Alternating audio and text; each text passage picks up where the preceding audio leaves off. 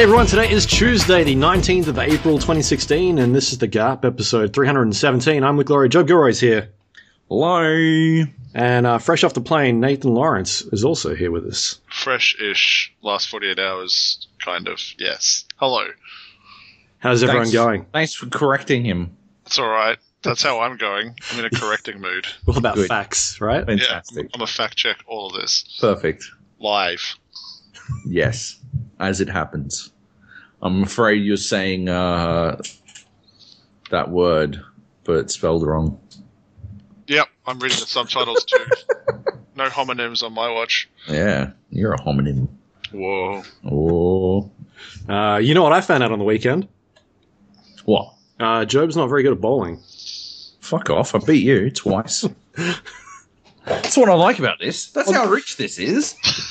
We started off, right? You know how you go to bowling and you just have to get whatever house ball it is, and you just sort of it'd be like having to wear like someone else's shoes and socks when playing like a running sport like soccer or something. And you're like, well, I mean, these are functional and they're the correct size, so it's not the worst thing in the world, but I mean, it would be nice to not have to be wearing someone else's socks, right? That's what bowling at a bowling alley is like when you don't have a ball or fucking your own shoes or anything. Because you just fucking, oh yeah, let's see if I have the world's fattest thumbs. It's because I give the world's best thumbs ups. I thought that was going in a different direction. Thumbs up your mum's butt. The world's best. So I need a bowling ball that has a large thumb hole. But you can't find such a thing except for people, like, they make balls for people who have giant hands. Like, if they make balls for, like, fucking basketball players, right? And so they're spread all the way out. And so, like, I can barely get my thumb to my fucking pinky between the two fucking points. But that's the only one that'll fit my thumb. So I pick it up and I'll fucking deal with it. And obviously, I started out pretty bad. Like, the first 3 frames, I think I got 7 pins down total. Wasn't going well. But then Luke found me a ball with an appropriately sized thumb hole.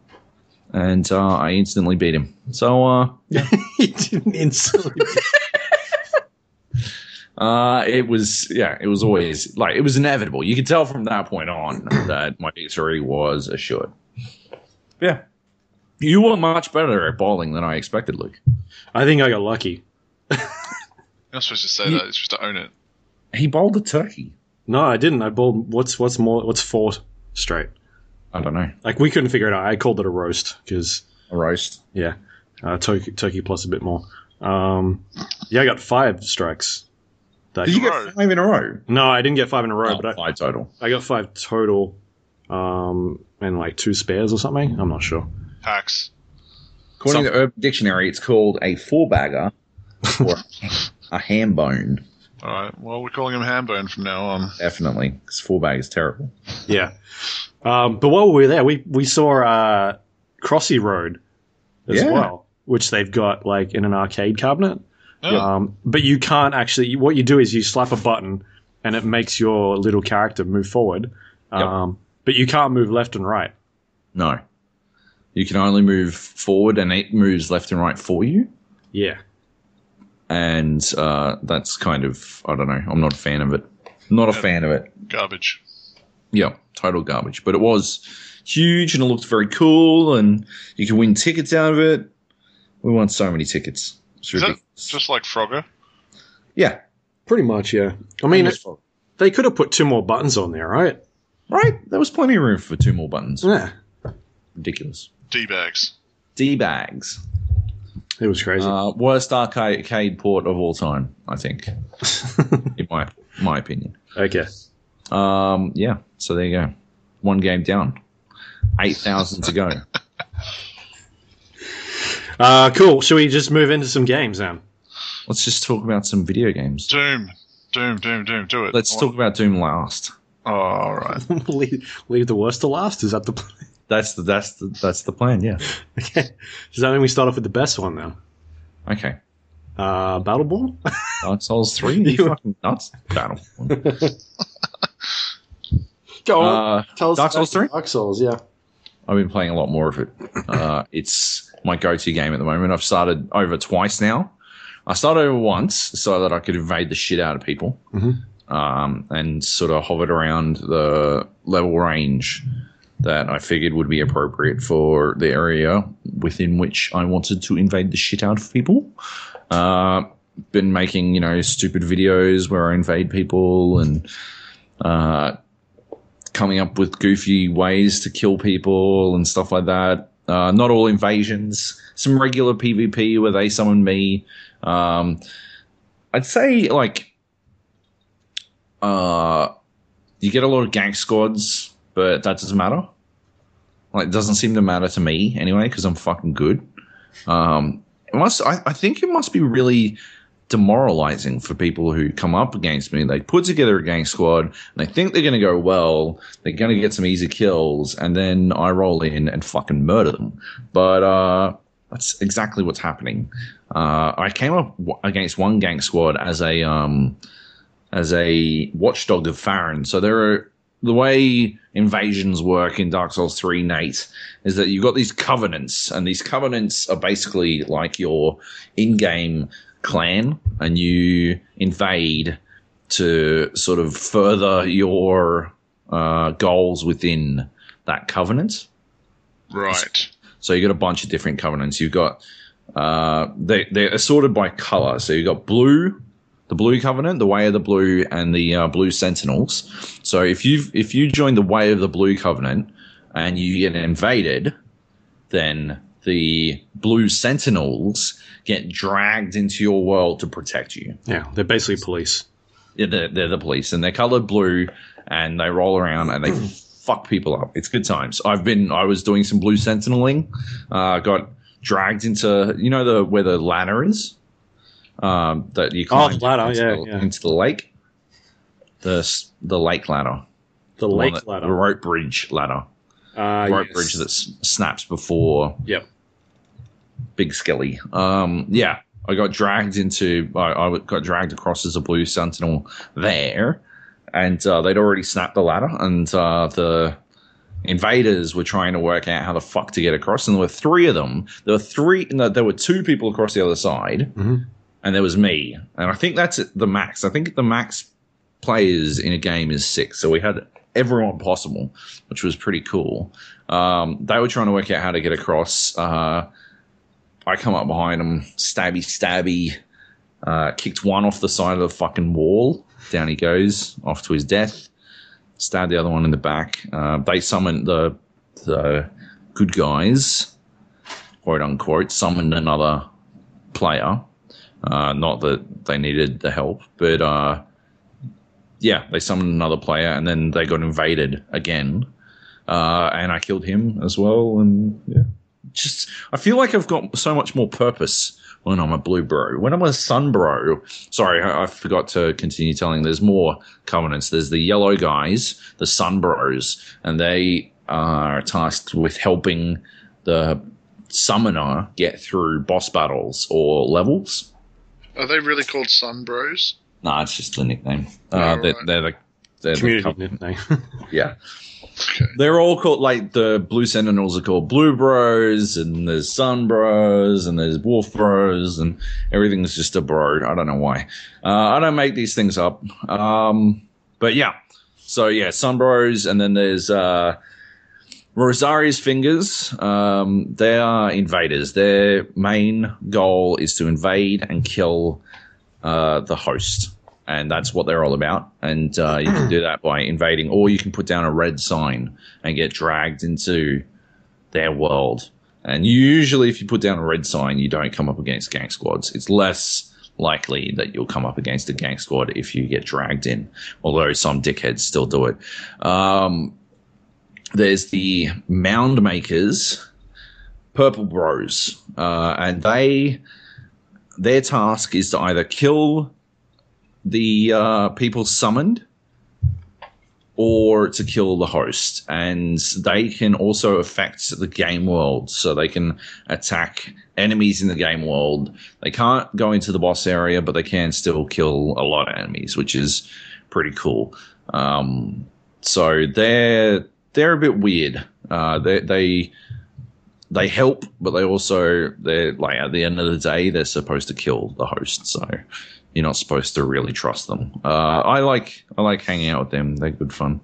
And yeah, there's one I'm forgetting, but I can't remember what it is. Oh, there's one in the Ethereal Valley that basically, there's two in like protector covenants that drag you across. There's the Watchdogs of Farron, and they drag you into the swamp area to kill the host as they try to go through the area. So it's basically like you're playing through the game, but anyone in the covenant of the Watchdogs of Farron will get dragged into your world to stop you from going and killing the boss. And that's their covenant goal.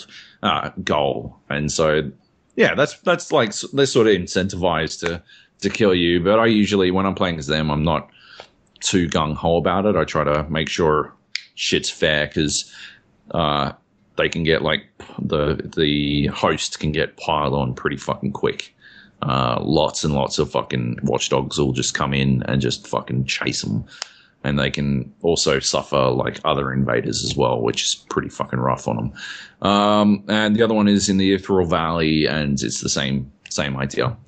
But yeah, so I've been invading as basically all of the covenants, doing my best. I fought against Jung, got fucking owned. He has the craziest build, a bleed build, where you are copping stacks of bleed in fucking seconds flat. Which, I mean, he had like 40 levels on me as well. 20 levels on me. He must have been like on the cusp of the range between where we could actually summon one another. Yeah, he ruined me. He had plus 10 weapons. I only had plus 5. It didn't matter. Like, no excuses. His build is fucking crazy. It's very good. So that's interesting. But yeah, I'm currently, I made a third run through so that I could make a build specifically to kill Jung. And it's going to happen. I'm going to kill him. I know how as well. I've fucking worked it out. He's not like, he only gets build bleed on me if he actually fucking hits me. So we'll see. We'll see. Yeah. So are you going to make a rolling build? All of my builds are rolling builds. I don't even have a shield equipped, and I haven't had a shield equipped for ages now. Yeah, I just sort of fucking roll all day, motherfuckers. Was it you the one that did the video of the build where you roll around and just stab them with your armor? Was that you? That was me, spiking motherfuckers. Hilarious. You get this armor, Nate, that has spikes all over it. And it does like very little damage, but you can roll into them and you can do that damage. And yeah, I mean, I was killing people like that for a bit just to fuck with them. Why not? I saw that video. It was very you. Is that because it had sick music? Does that make it very me? No, it's because you're a giant troll. That's true. Yeah, no, that was pretty good. I like that. And yeah, I haven't really thought of anything else goofy. Mostly I'm just doing fashion solves at the moment while I build up my third character.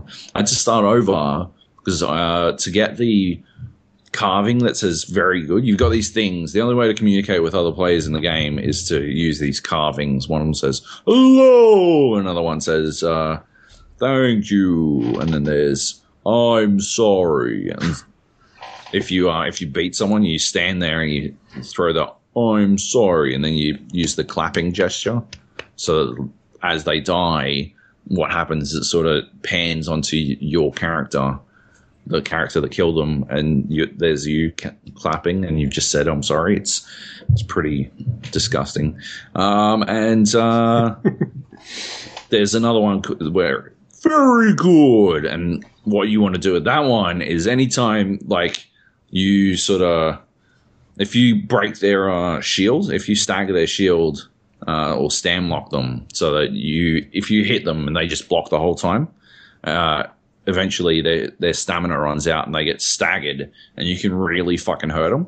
But if you already know that you're going to win, instead you just throw out the very good thing. You go, very good. And that is just like they know how fucked they are. And then usually they start to run away. They try to run away, but you don't let them, which is good. Good times. But I didn't have the very good carving. And to get it, I needed a thing that you get as your starting gift in the game. And so I had to get the starting gift. So I'd start all over. I'm pretty sure I've got that. I've got all of them. How did you get very good? Is it because we talked about this before? It was like Divine Blessing or something. Yeah. Like that, right? Yeah. Where the fuck do you find one? I don't know where I found it, but I had one. Well, I gave up. Because you only get like it's just something stupid, like it heals all your HP or something like that. I'm like, I don't really need that. Yeah. That's dumb. Yeah. So you're supposed to kind of use it for that stone. Yeah, and that's what I used it for. Yeah, well, I mean, I'd start over again anyway because I let the fucking sorcerer guy die. So, is that a bad thing? There's a guy who sells you sorceries, and if you go far enough into the game, he dies, and he won't sell you sorceries anymore. But you can do something to keep him alive, but I forgot to do it. So, yeah. I want to buy some sorceries. I want to buy Chameleon. Actually, I want to buy Chameleon. Chameleon's a spell that turns you into an object from the game world. Yeah. You can also use these young white branches, and I've been using them, but it's very boring. I use them when I get invaded, and I just sort of stand in a corner as a statue. Yeah. And they'll run past, and they'll run past again, and I won't do anything. I'll sort of just read on my phone while they run around. Do you get anything and they leave?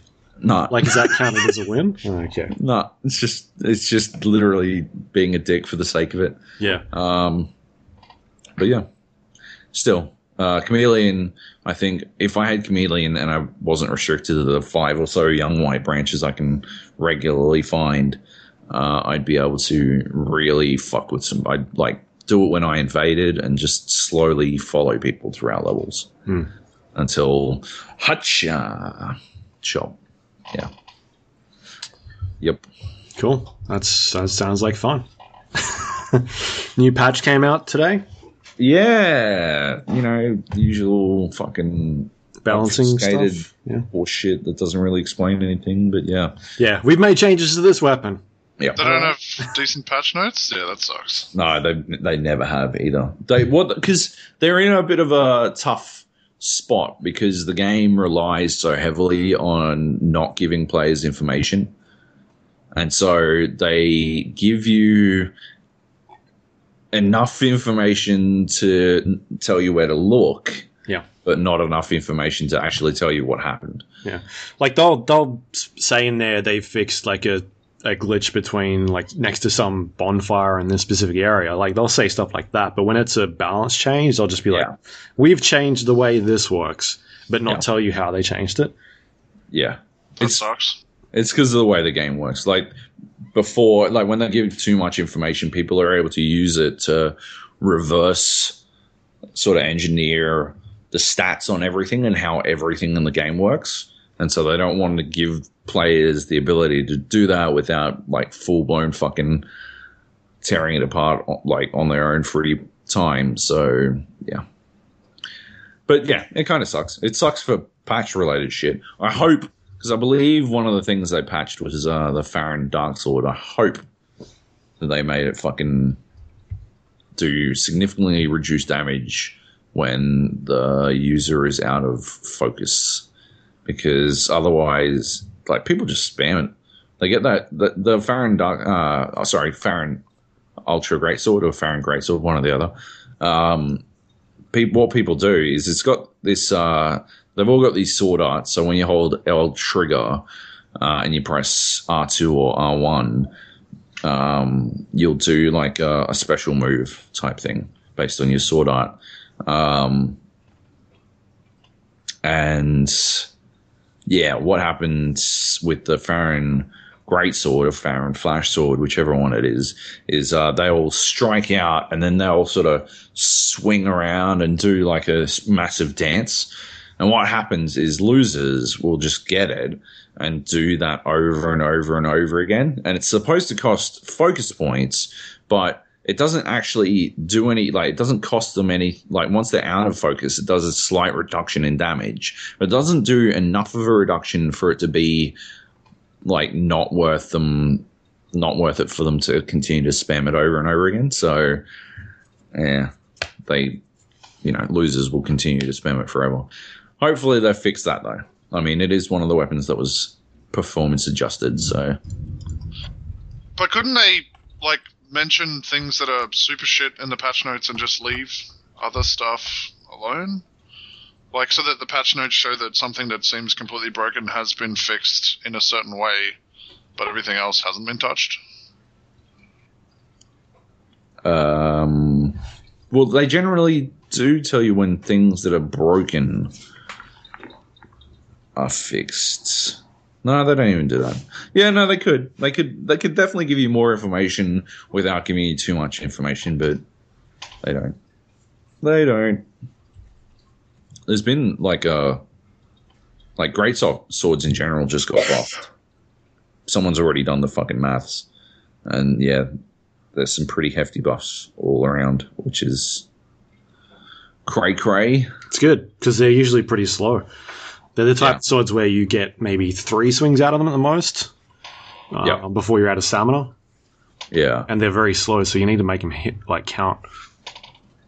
And because the whole poise system seems to have been changed quite a bit. Poise. So No, I get you. Yeah. That kind of affects them a lot. Mm-hmm. Because in the previous games, you could go up and just hit an enemy, one shot an enemy, and they would get staggered. Pretty much straight away. But that's not really a thing that happens. That I've seen happen with my builds in particular, but yeah. Yeah, no, basically at the moment, faster weapons rule. The katana is good because it chews up a lot of stamina when they block, but in general, faster weapons are better. Mm-hmm. Slow weapons like the greatswords, they don't tend to do enough damage. I doubt that a 10% increase would make them do enough damage to make them worthwhile, even still, to be honest. And 10% is basically what they got. They need to make some fixes to a bunch of stuff,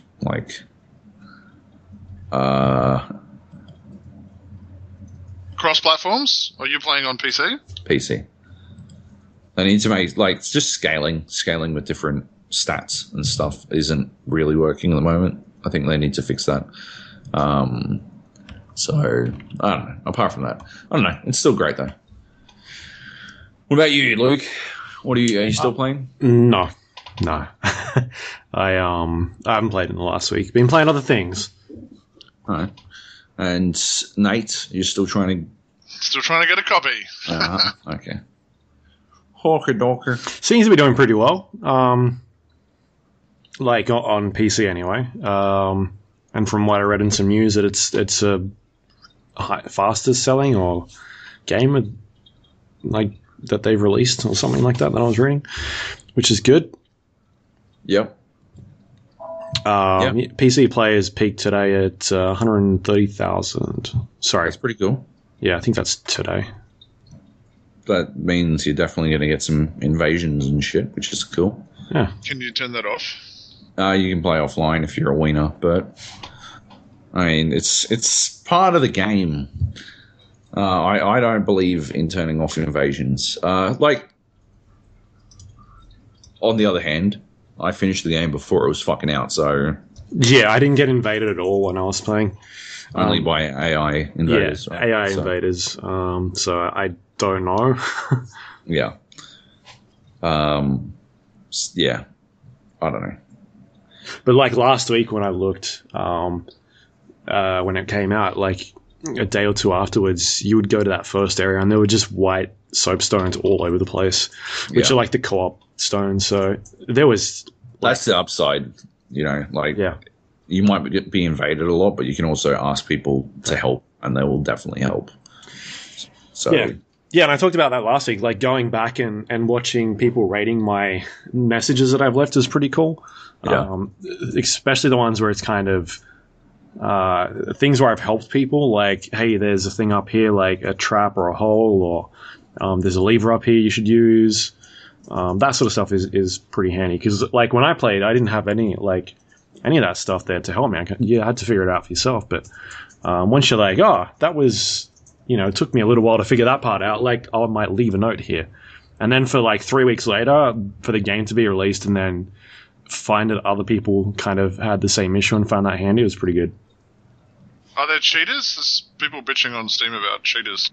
Yep. Yeah, there are. Yeah, there are. Which sucks. They are like, you can report them to VAC because they use VAC, but I don't know. I don't know if it's doing anything. I came up against a cheater. He was invisible and I think invincible.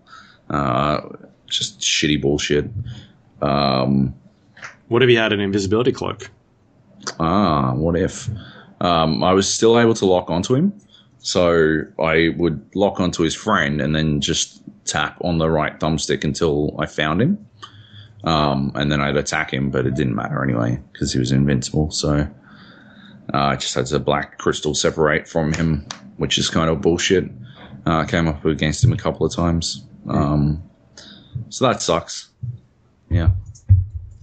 And yet you suggest to leave PvP on or invasion on? I mean, I've invaded or been invaded hundreds of times.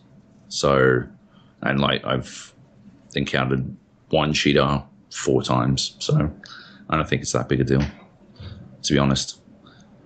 It's not like, I mean, yeah, we've encountered obvious hackers in Rainbow, but it's not like we're not playing that in PvP anymore, right? It's not like we're like, well, fuck it, we're just going to play fucking Terrorist Hunt. Yeah, it's still frustrating, though. Yeah, it's frustrating, but there's going to be cheaters in every multiplayer game because cheaters are losers. Yeah, I wish that someone would just invent like a better system. Didn't Punkbuster, weren't they amazing? No, it was just another system. I mean, it could still be circumvented. Yeah. So, like, they were... I think what made Punkbuster good is that they were diligent about staying on top of shit, but, yeah, committed hackers will always hack. And, yeah. That's just... I think... Wasn't Punkbuster the one where you had to install it on your PC as well? So it was... people were getting a bit upset at that stage, like it's scanning my PC, and which is what it was doing, but there's still ways around that. Like, it's not the best method. Yeah. Anyway, should we move on? Yeah. Yes, let's do that. Battleborn.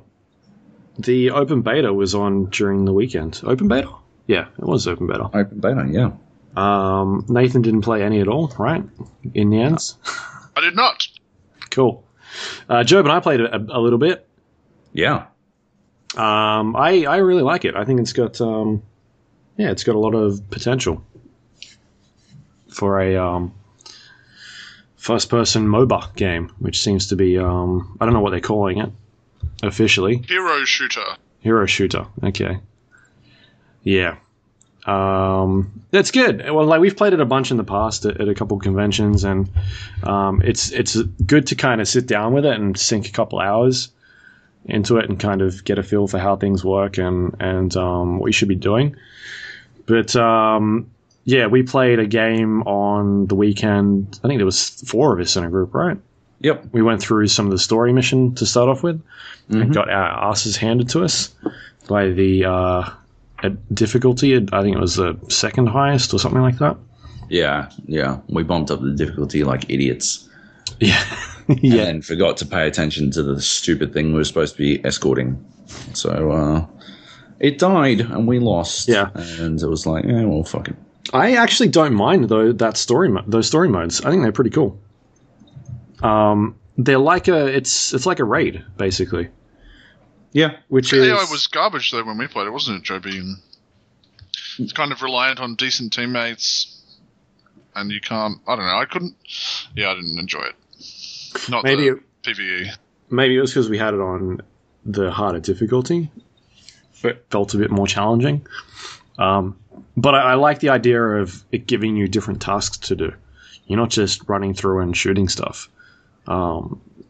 It's not like the Division where you're just basically running from one room to another, and there's a bunch of guys with thicker armor on you have to try and get rid of. This is like some puzzly type of things to do as well. Yeah, it's more involved. It's I wouldn't say it's as involved. Like, obviously we haven't seen it all yet, so it's hard to say, but in what we played, it's not as involved as Destiny's stuff, which I like. Some people fucking hate the platforming elements of fucking Destiny raids, but I think they're fucking brilliant. Like, that's actually exactly what a first-person shooter RPG needs to force players to communicate outside of just shooting at shit. You know, like, I think it's a really good way. But you know, obviously the rest of Destiny's garbage, so fuck it. It's not on that level, but it's still it's got something to it, which is cool. Yeah, and it's interesting because you compare that mode to the multiplayer, and they're completely different. Like, one is a raid style story based thing, and then the other one is like a MOBA. Yeah.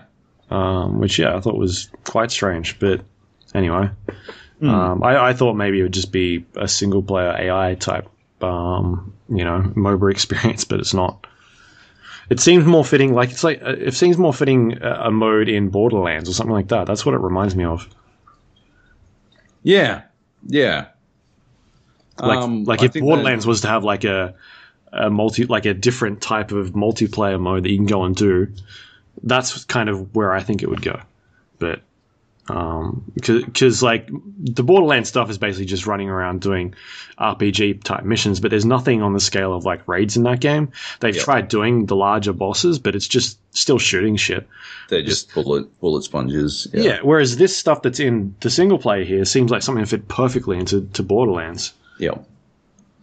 It did feel a whole lot like Borderlands, and I didn't think that was a good thing. You don't like Borderlands? No, I mean, like, Borderlands is fine, but not in a new IP. It's supposedly supposed to be something different. I guess. Yeah, I don't know. I didn't not like it.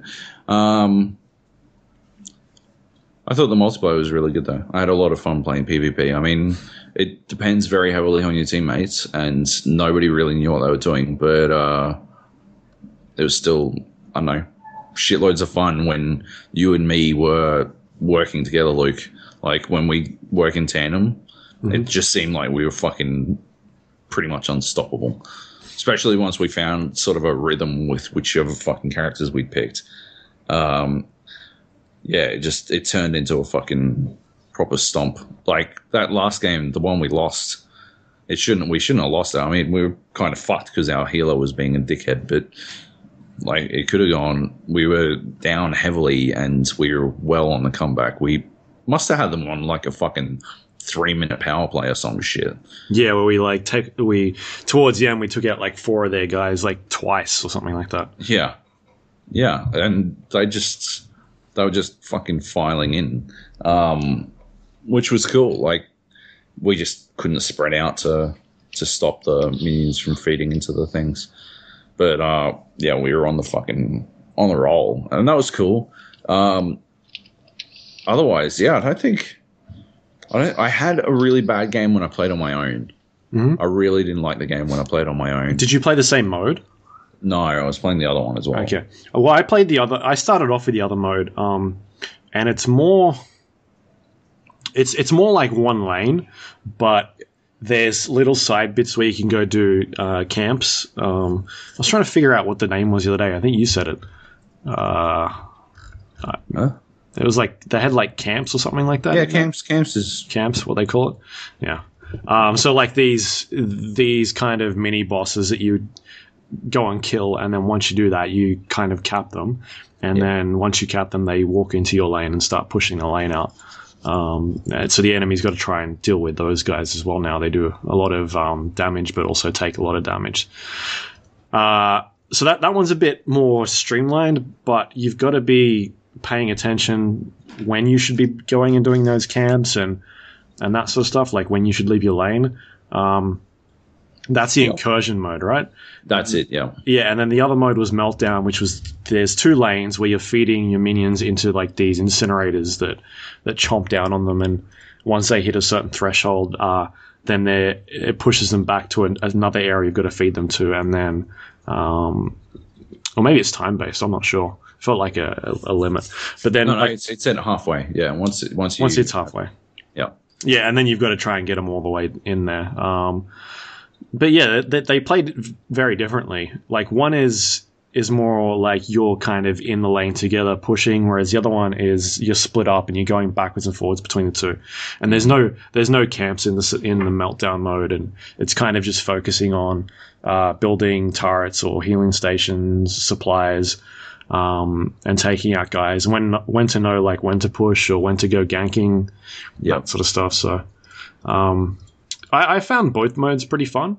Yeah. It's just that it seemed like it would be a bit easier for us to coordinate with the meltdown one, because there was kind of 2 lanes and we didn't have to worry about the camps. Because I found that when we were playing that one, a lot of the time you would have people not really sure of when they should be doing those camps, or when they should be in the lane or going off and getting shards to build objects. It just seemed like there was more to it with that one.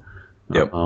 But yeah, I didn't have too many games where people didn't really understand what was going on. The matchmaking seemed to be okay.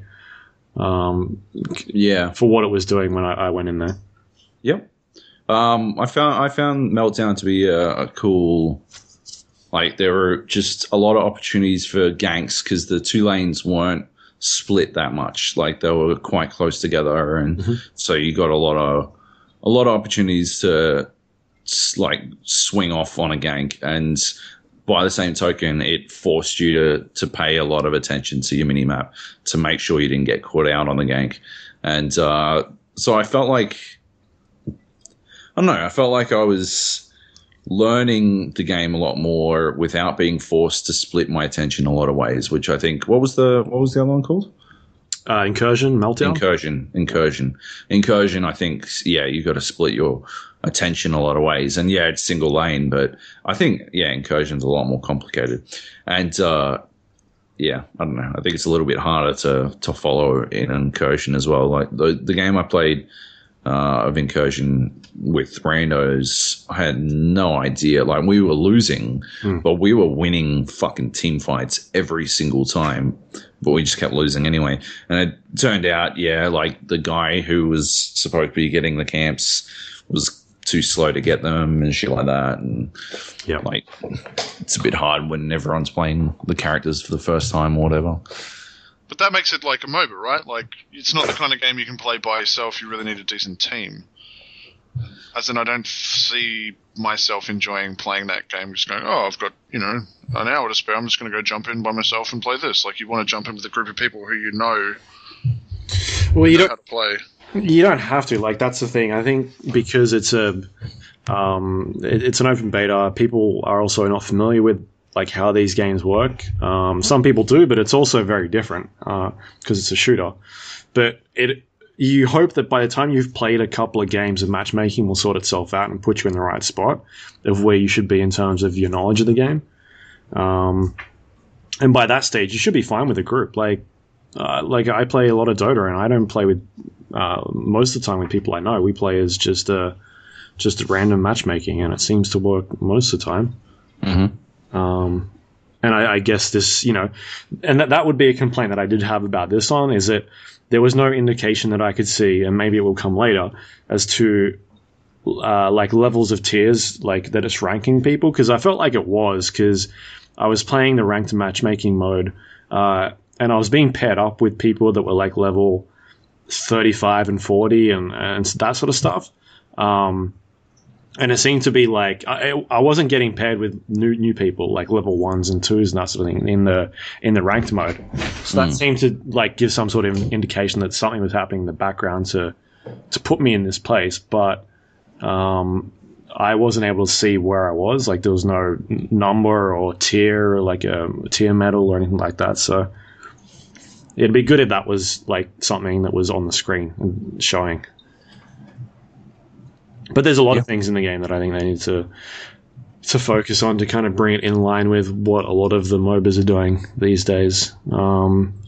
Just basic stuff like, showing your team health for healers, so you kind of have an idea of where you should be going.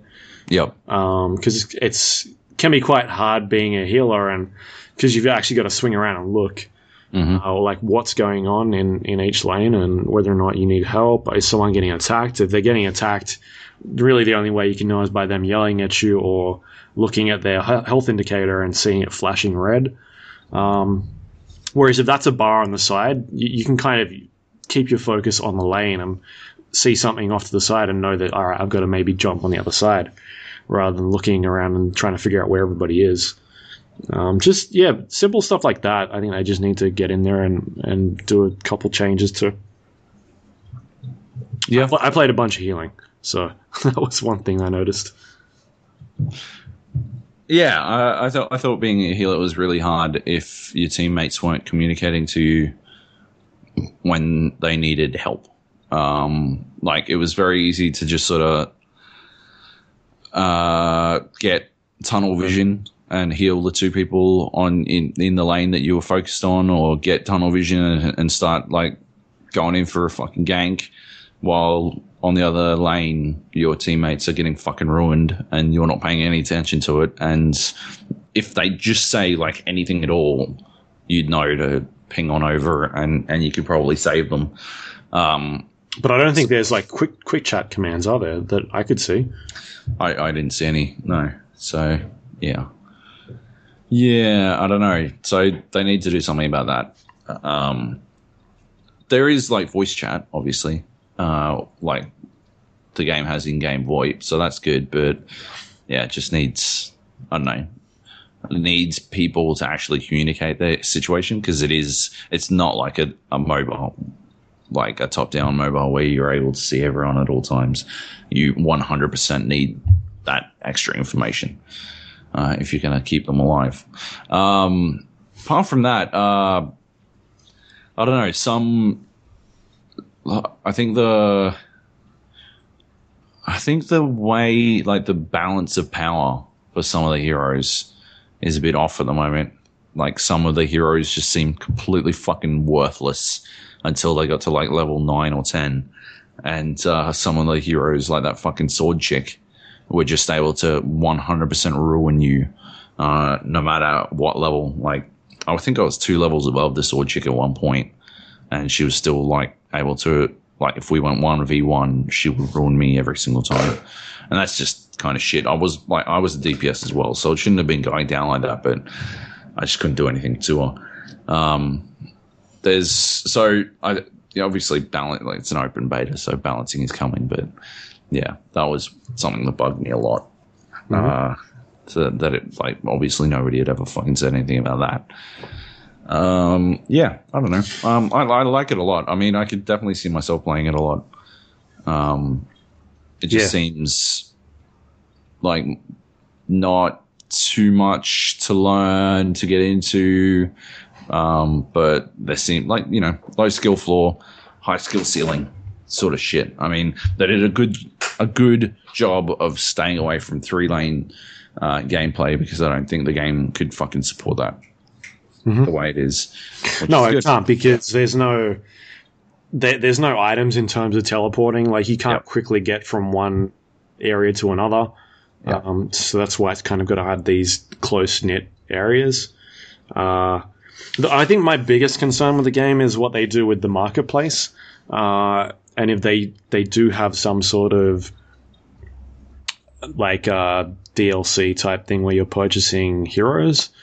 Yeah. If there's currently a marketplace where you can buy, you can spend the coins that you get every time you finish a match and to buy chests. And inside these chests are gear items. And the gear items give you stats. So either more damage or survivability, or they do special things depending on the hero. If they start getting into things where they're charging for gear items, then I'm not interested at all. I think that needs to be separated. You can't have a pay to win, because that's basically what what's going to end up happening. It'll be a pay-to-win situation. The people that throw the most money into the game will end up with the highest leveled tier items, and then there's no point playing it anymore because, yeah, you're basically throwing money in it to get good, which is the problem that a bunch of other games have had in the past. Like we played, what was that other one that we played? The shooter by the guys that made Dirty Bomb. Yeah, that one. Where like you'd spend money to upgrade your characters, but like they were all tiered, so certain level characters would be, you know, better at doing certain things, and then you spent money to buy all these crates, and yeah, that sucked. So I think if they start going down that route with this game, then I'm not going to buy it. It's just no point.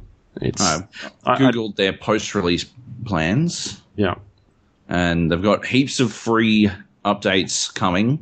Apparently, 5 more heroes after launch, free. Multiplayer modes, balance updates, of course, and community-related features will all be free. So maps, modes, and features are coming for free. Yep, that's fine. And then it looks like skins. If it's skins, I'm cool with that. It looks like paid add-on content will be 5 add-on packs, which appear to be PvE operations. So the story mode shit. Plus skins and taunts. Yep, that's fine. That's where they need to go with it. Yeah. If they start doing the marketplace with buying crates or chests, I think they're called, in this game, then yeah, I'm out. I'm not going to play. Yeah, I agree. Absolutely. Yeah. And I think they'll do well if they stay away from that. It seems like a fun game. Yeah. And there's nobody else that's doing that style of gameplay either. No. I'm like maybe Smite a little bit, but yeah, that's a third person. Yeah, that's third person, and it's quite different. But it like still sort of in the same realm. It's probably the closest thing to this, I'd say. Yeah. Yeah, it's cool though. I enjoy it a lot. I'll probably wind up playing a lot more of it, which is good. Maybe we can convince Nathan that he has to try it again, give it another shot. I'll try it again with you guys. I just don't want to play it by myself. I mean, no, I don't see myself playing it that much by myself unless I get a Luke level addiction to it. Yeah. Did you end up playing any melee characters at all? Yeah, I played Wrath, the sword guy. Okay. Quite a bit. How did you find that in multiplayer? Rough. Hectic. I think it needs a wider field of view if you're going to be playing a melee character. I don't know if they can change it character to character, but if they can't, then the whole fucking game needs a wider field of view, because like you go in as Wrath on one of those big bulky characters, like who was that rock guy that you were? That was it Boulder? Maybe. No. I'm trying to look at the list. Kelvin, yeah, that's him. Yeah, like you go face to face with that guy, or who was that? The pair of ones that I kept playing, Shane and Aurochs. Mm-hmm. If you go face to face with 2 bulky characters, all you can see is them, which is it's a bit hard to fucking navigate when they're the only thing you can see.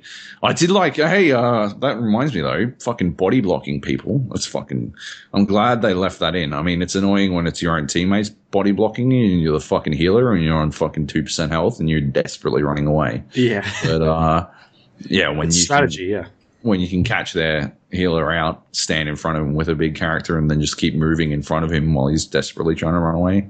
Good times. Yeah. Games where they can just have it off for friendlies and on for enemies, because that seems to be the ideal situation. I think it should stay on for friendlies, because you friends should just get the fuck out of your way. Like it shouldn't be something like, it should be a bit of a skill leap for you to know to not stand in front of your friends when they're running away. You know, I don't think it's that big a concern, I guess. It is if you're playing on pub servers with shit cunts. Well, there is that, but yeah. Yeah, I found that when I was playing the Kelvin guy, that was the first time I played Melee. Yeah, it was kind of hard to figure out when I was hitting someone. All right. And it was very like when you're up. Good hit feedback. Well, it did for Wrath. Yeah, okay. I just didn't get an idea of like when I was hitting them or when you were kind of close up on somebody and they were circling around you. It was kind of hard to gauge whether or not the secondary attacks were actually hitting them, or because like he had like an AoE thing, and I couldn't get an idea of whether or not I was actually doing any damage to them because they were next to me on the side of the screen. Couldn't really see their health indicator, and then he had an ability that would chomp down on the unit, and if they were at a certain threshold, it would kill them, and you would get like a permanent health gain. But I couldn't kind of figure out what was the distance that I needed to be to do that.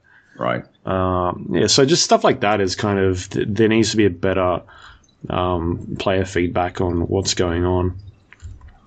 Whereas when I played the range guys, like I had no problems with most of them. It was I understood whenever I was hitting someone. There's indicators on the screen when you need to do like like if you're throwing a grenade or something, like it'll show you on the ground where it's going to land, that sort of thing. It was kind of cool. It was just some of the melee abilities that seemed a bit off at the moment. But otherwise, like, I quite enjoyed what I played. Yep. Yeah. Cool. All right. Should we keep... What's up next? Let's get Nate to talk for a bit. Homefront: The Revolution. Played that today. Yeah? What'd you think? It's really good. Really? What? Yeah. Like, it's not a sequel. It's not a prequel. It's just a blatant fucking reboot. Okay. Interviewed a producer whose name eludes me. Apologies, producer, if you're listening. Nailed it. Is it something Polish? No. This is Free Radical. Oh, sorry. Oh. It used to be Free Radical in the UK. So he was very, very English. It's surprisingly really good. And bear in mind that I fived the fuck out of the original Homefront. Yep. Which I think is... And you gave me shit for it for years afterwards. Oh, you loved it, didn't you?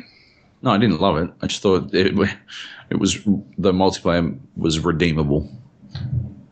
Just relied on having a halfway decent community that never arose. That was playing on PC. Yeah. Oh man, it was buggy. It was buggy as fuck. Like I love that mode, that tug of war mode. Yeah. That was like if you want a comparison, Medal of Honor Warfighter that had that one amazing mode. Yeah. that sucked balls.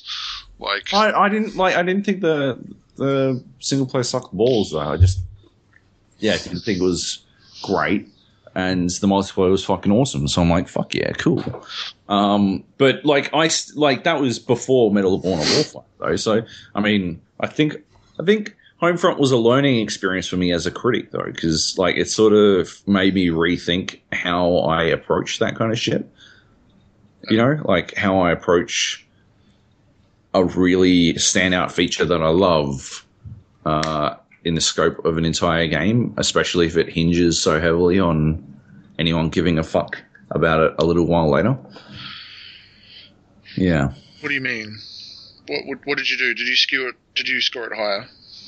I scored it higher because I thought it would be I'd be on the right side of history. That everyone would play Homefront, and play the multiplayer, and people would be addicted to it fucking years later. I'll be like, yeah, I'll be that one guy who said it was actually good because of the multiplayer, and everyone will fucking, Jobo. But I was wrong. Man, I did the same thing with Brink. Yeah. Yeah. Like I really like that game. I got that game, and that game got me. Yeah. And it was buggy, and it was definitely a deeply flawed game. But I probably marked that beyond criticisms because it had a really steep learning curve. But fuck, once it dropped, and you were like. Lots of people bitched about, oh, look at the choke points, and you're like, dude, you just got to switch fucking to the lighter guy, and then you go parkour the fuck around it and do a hero moment where you take out their entire team, or the defender's in one spot and your team pushes through. Like when that shit came together, when you were playing with people who got it, like it was immensely satisfying. But the PC community more than any is very fickle. Yeah. So if something's not up to scratch at launch, which is obviously not the community's fault. Fucking hell. They drop it like a bad habit and go back to what they're used to playing. So Homefront, like, I agree that the single player wasn't flawed. I think that it's interesting what came out afterwards, that they blatantly fucking lied about that Red Dawn writer being involved. And I don't know why he didn't pipe up sooner. Maybe they paid him to say that he was involved. Yeah, I don't know. Bizarre, but that like, was odd. The best things about the single player were the handful of the jaw-dropping moments. Yeah. Which were just spectacular, but they were also the things that they previewed. Like, they previewed that game like a boss. Yeah. Like, it's, the kind of game where they knew shit was wrong, so they put its best foot forward. That multiplayer mode that we played, which was a shit ton of fun. Mm-hmm. Those moments that I'm pretty sure were involved in all of the previews, or at least a couple of them. And it had that, that kind of like dark grittiness, and it wasn't just Freedom Fighters. You guys ever play Freedom Fighters? Nope. Which was cool as shit, by the way, for what it was. But it was like, this if the American flag was to make a game, it would have been that. It was very hoorah and positive and upbeat, and it was less about kind of like atrocities and stuff like that. It didn't have that darker edge. Anyways, Homefront, the Revolution, it takes about 20 minutes to get into the swing of things, which is my pet peeve, particularly when I'm previewing games. Yeah. So ready thyselves, and I'm talking like not even really stop-start gameplay as much as it is just goes from cutscene to cutscene after the intro. But they're trying to establish a world and set a story and reset the expectations of a Homefront game. In fact, the producer said the only thing that they've taken from the original game was just the premise, as in North Korea invades America. Super Korea. Yeah, they've gone back and they've created a new history to make it a bit more believable. And it kind of works. I thought the stuff they did in the original was fine. I don't remember what they did. Didn't they just have them, like, invade? It was like they went back and I think someone did like a retrospective on it, and it was quite close. But I think they ended up being like South Korea and North Korea joined forces, and then ended up launching those missiles into the sky that people thought were like weather satellites or something like that, which turned out to not be that. Is that the kind of EMP, story? wasn't it? Yeah, it was like EMP stuff. No, it's a little bit more of a long play. I don't really want to give it away. It's not super spoilerific or anything. I won't say what it is. Like, it makes sense until you think about it for 2 seconds, and then it doesn't. But like, as far as the premise goes, it's it's certainly sufficient, and it helps to answer that question of how could this kind of little country on the other side of the world hope to invade. It's less about an invasion and more about like kind of like false pretenses that turns into an occupation, which is interesting. But like after that 20 minutes, and I played a little bit you basically get out into an open world. They've got zones. They've got red zone, yellow zone, green zone, which is apparently taken from American jargon. I found it confusing because it seemed to be a bit backwards. But anyways, the red zone is like basically where pandemonium is happening, and you can kind of run a little bit more rampant, which is why I guess it's the first place you start. There's still some tough challenges there, but it's going to be a little bit easier once you move into the yellow zone, which is what they kind of advanced me to after about half an hour of playing. It's got this, I guess Assassin's Creed is probably the best instance, or maybe Hitman's a better example, of hiding in plain sight idea. Like at this stage, the KPA, which is the invading force, knows what you look like, so you have to stay away from drones, cameras, patrols, but you can kind of like walk in little crowds and behind people to obscure vision. Right, cool. To kind of, like you put your weapons away and shit. So you can take this really, like they're calling it a thinking game as shooter. They don't want you to go in, balls to the wall, run and gun. It's a bit more tactical. It's got a little bit of, like actually what Crysis did. I mean, it's on Crytek. That first person cover engine where you get behind kind of hip high cover, you crouch, and then you can iron sight to look over it. Or you can use shift to peek if you don't have your weapons out, which is kind of cool. And yeah, I mean, I didn't do the hiding in plain sight thing. That was just in the intro video to the yellow bit. I just went and shot people in the face with crossbows, as I do, and then assassinated some guy who was patrolling around in his armored car because his head was showing at the top. Amazing. A lot of fun. But they wouldn't let me. I won't say that. They dissuaded me from putting it on Death Wish difficulty. There's 3 difficulties, so I had it on the sort of middle one. But it was it was challenging. You can't take a shitload of hits, even on normal. So it's definitely not incentivizing you to get the biggest gun with the most ammo and just kind of tank it.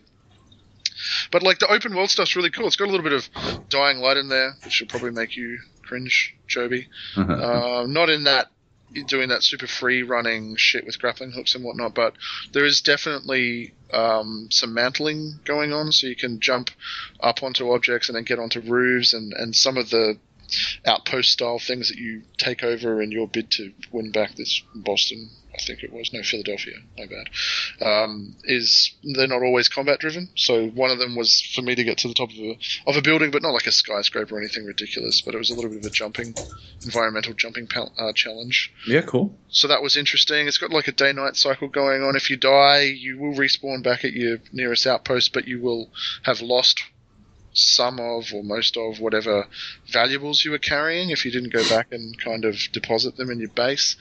The coolest feature, if either of you guys remember Crisis, was, I can't remember whether it was 2 or 3, but or maybe it was the first one, they added that option to kind of like modify your gun on the fly, so you could change the scope and the size. Nah, that was like 2, I think. Yeah, but yeah, it was a fucking cool thing. But so instead of like it just being modifying scopes and whatnot, they've kind of taken it to its next logical level, which is to, like, for instance, the pistol that you start with, the first mod that you unlock, they basically gift it to you. And then later on you've got to kind of play objectives or side objectives to earn these special upgrade things that let you unlock additional on-the-fly weapon upgrades. But it turns your pistol into an SMG, so you can like run around like a baller, but ammo was really limited in those initial levels, which is really cool. Like, it plays into this fantasy, and you can loot like environment, like drawers and lockers, but also dead bodies of the enemy. And when they die, like if you need to loot on the fly, it's kind of cool. Like it has a 2 or 3 level looting system, so if you don't let the bar fill up the whole way, you'll get a little bit of ammo, but you dig a bit deeper, you let it go all the way, and you'll get everything that they have and possibly something cooler, which I thought was a nice touch and kind of added to this whole guerrilla warfare feel. But yeah, the idea that you can upgrade these weapons, you can turn an assault rifle into an LMG, or upgrade it to a sniper rifle or something like that on the fly to suit the situation, because you start out being only able to carry 2 weapons at once, and one of those is your sidearm, so you're basically limited to one primary. He told me you can upgrade that, but like it's gorgeous because it's in Rytech engine, and it's just good to, like, I feel so sorry for them because the messaging has kind of been a bit lost, and at least from the people that I've talked to, the expectation was that it was just going to be like, kind of like Medal of Honor or Army of Two, sorry EA, Kane and Lynch, there you go, there's not an EA game, where they didn't really deserve sequels, but they sold enough to kind of justify the funding of them. But out of all of those examples, this one, from what I've played, and I didn't get to play the co-op mode, mind you, there's no competitive. This one is like, you know what? I'm actually going to play the shit out of this. Like, this looks like a lot of fun. Yeah, cool.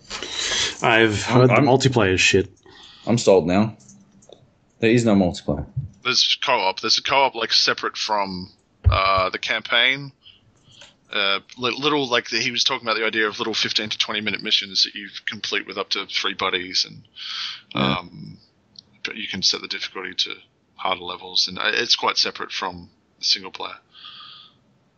But I love those open world sorts of shooter games when they get the gameplay loop right. And I mean, I've only played an hour, so and half of that was kind of spending 20 minutes in the intro bit and then getting out into the open world. But, like, jumping onto a little motorbike to zip around and there was sort of like the rebels in the area. I'm assuming that's part of the narrative fiction, had created little ramps and whatnot to either get into and through buildings even, or there was a little Great Escape moment where raiding a camp, I could have, if I had a motorbike, could have driven it up through a building and then jumped over a fence to get into it. Oh yeah. But there was multiple ways to get in there, and yeah, look, I was surprised, man. I didn't go in thinking it was garbage. Like, I went in being very interested in the fact that they turned it into an open world game. That after a little bit of research, that it was kind of like a bunch of ex-Free Radical devs. But I really feel for them, man, because they've been like tarred or tarnished with the kind of brush of that shit that was going down at Crytek, and then, you know, they got sold off, and the Homefront license got sold off, and it was just like, eesh. Mm-hmm. But yeah, definitely give it a crack, or at least put it on a wish list or something, and keep your eyes out for user reviews, critic reviews, whatever floats your boat. Nice, cool, man. Well, yeah, I'm definitely keen to check it out now. Nice. It's on for sale. Ding. Yeah, cool. What else we got? Luke Lawrie. Me? You want me to go? No, aren't you the guy? Enter the Gungeon. Sure, Enter the Gungeon. Did any of you guys play this yet? No. No, I like the look of it. I haven't played it yet, though. Yeah, so I think I talked about this last week. I wanted to check it out because I've heard a lot of good things. Yeah, I haven't played too much of it, probably 3 hours-ish, maybe. It's like $15 on Steam. It is a 2D top-down twin-stick shooter type game, a roguelite where you basically enter a gungeon as one of the many characters you can choose from, who each have their own weapons and abilities. And then you kind of make your way through each level of this dungeon, shooting these bullet men who shoot back at you. And there's like a dodge and roll mechanic where, kind of similar to the same way Dark Souls works, where the first kind of half of the roll you're invincible, and the rest of it you'll get hit. And then you as you kill all these guys, you collect bullets, and then you trade in bullets to get items or weapons, and then you keep progressing through these levels. But what happens is, when you die, you go back to the very start again, and then you start all over again from the very beginning. But the idea is that you're acquiring all these weapons and upgrades that you should be able to progress each time further and further into the game, and hopefully, I guess, get to the end. It's a bullet hell as well, isn't it? Is that what the genre, where there's all this shit flying at you the whole time? Yeah, so you'll basically go into a room and it'll spawn. Each room is sort of procedurally generated, so it's always randomized. You'll jump into a room and it'll spawn a handful of guys, and they'll just be shooting at you. And then you kind of clear out that area, and every couple of rooms has a teleporter, so you can kind of go backwards and forwards in between areas quite quickly. And then sometimes you'll run into an area and there'll be NPCs, which you'll have to try and get them, and they'll go back to like the main hub area, and you can once you die, you go back and talk to them, and they may have quests for you that needs to be done. But yeah, pretty much each time, much like a Dark Souls thing, whereas I guess with that game you kind of die and reset back at your nearest bonfire. This one is very much like what was that other game we played? Rogue Legacy. It was very similar, except that being a 2D side scroller, this is a top down shooter that you have to make your way through. So yeah, the thing that I noticed the most was, I was getting quite frustrated at the start of the game because the first couple of deaths, I wasn't really getting it, like what I was supposed to be doing. I would kind of die and then restart at the beginning and be like, all right, well, like what am I supposed to do now? Like, I've lost all my coins, like, now what do I do? And then every time I kind of ventured in, I would get a little bit further, I'd get past the boss, get to the next area, and then die again. I was like, I'm doing something wrong here, obviously. But then after a little while, I started running into these rooms where there were NPCs, and then it seems like you have to do a bit of exploring before stuff starts kind of like lock into place. Right. So it wasn't until I started getting these NPCs that it started to branch open a bit more. and they're the ones that kind of give you things to do, and you can go spend your coins and buy items off them, or your bullets. Because each time you kill a boss, you get a form of currency, and that's what you go buy items with back in the main hub with. So, which should further your progress. So I don't know if it was because I wasn't searching the right areas, or I was dying too early, or if it was like a thing where after a certain amount of deaths, then it starts handing you these little extra bits in there. But yeah, at the start of the game, it was kind of a bit annoying. I just didn't understand if I was doing something wrong. Like, I was going onto the internet to look at guides or tips to see if I was playing it incorrectly, or Right. yeah, because I felt like this can't be it, surely. Like, just me going through every time. I feel like I'm not getting any better weapons because it's all randomized. So one run I may get a good weapon, the next one it could be a dud like a weapon that shoots really fucking stupidly and isn't really helpful at all. Like, there's hundreds of guns in the game that you can unlock.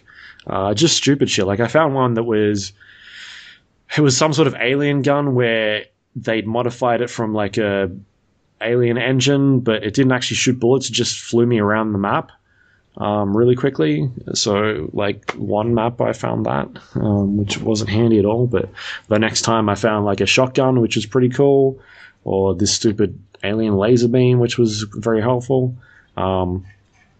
But yeah, it seems like the key to the early beginnings of the game is to find these NPCs and progress that way. But and it's very Dark Souls-esque in this type of way that it doesn't really tell you what you're supposed to do, and you'll find things in the game, like certain shrines, that don't really make much sense, but they'll do.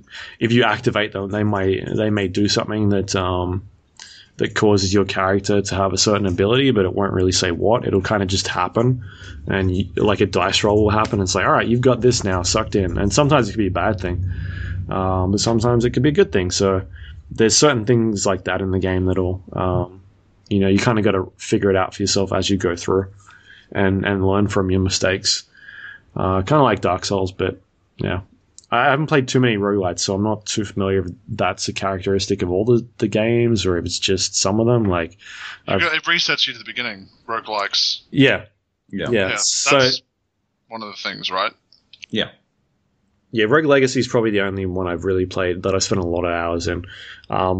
That game was like you would restart and have all your coins, but you would buy certain items, and as you progress, you're kind of getting stronger each time.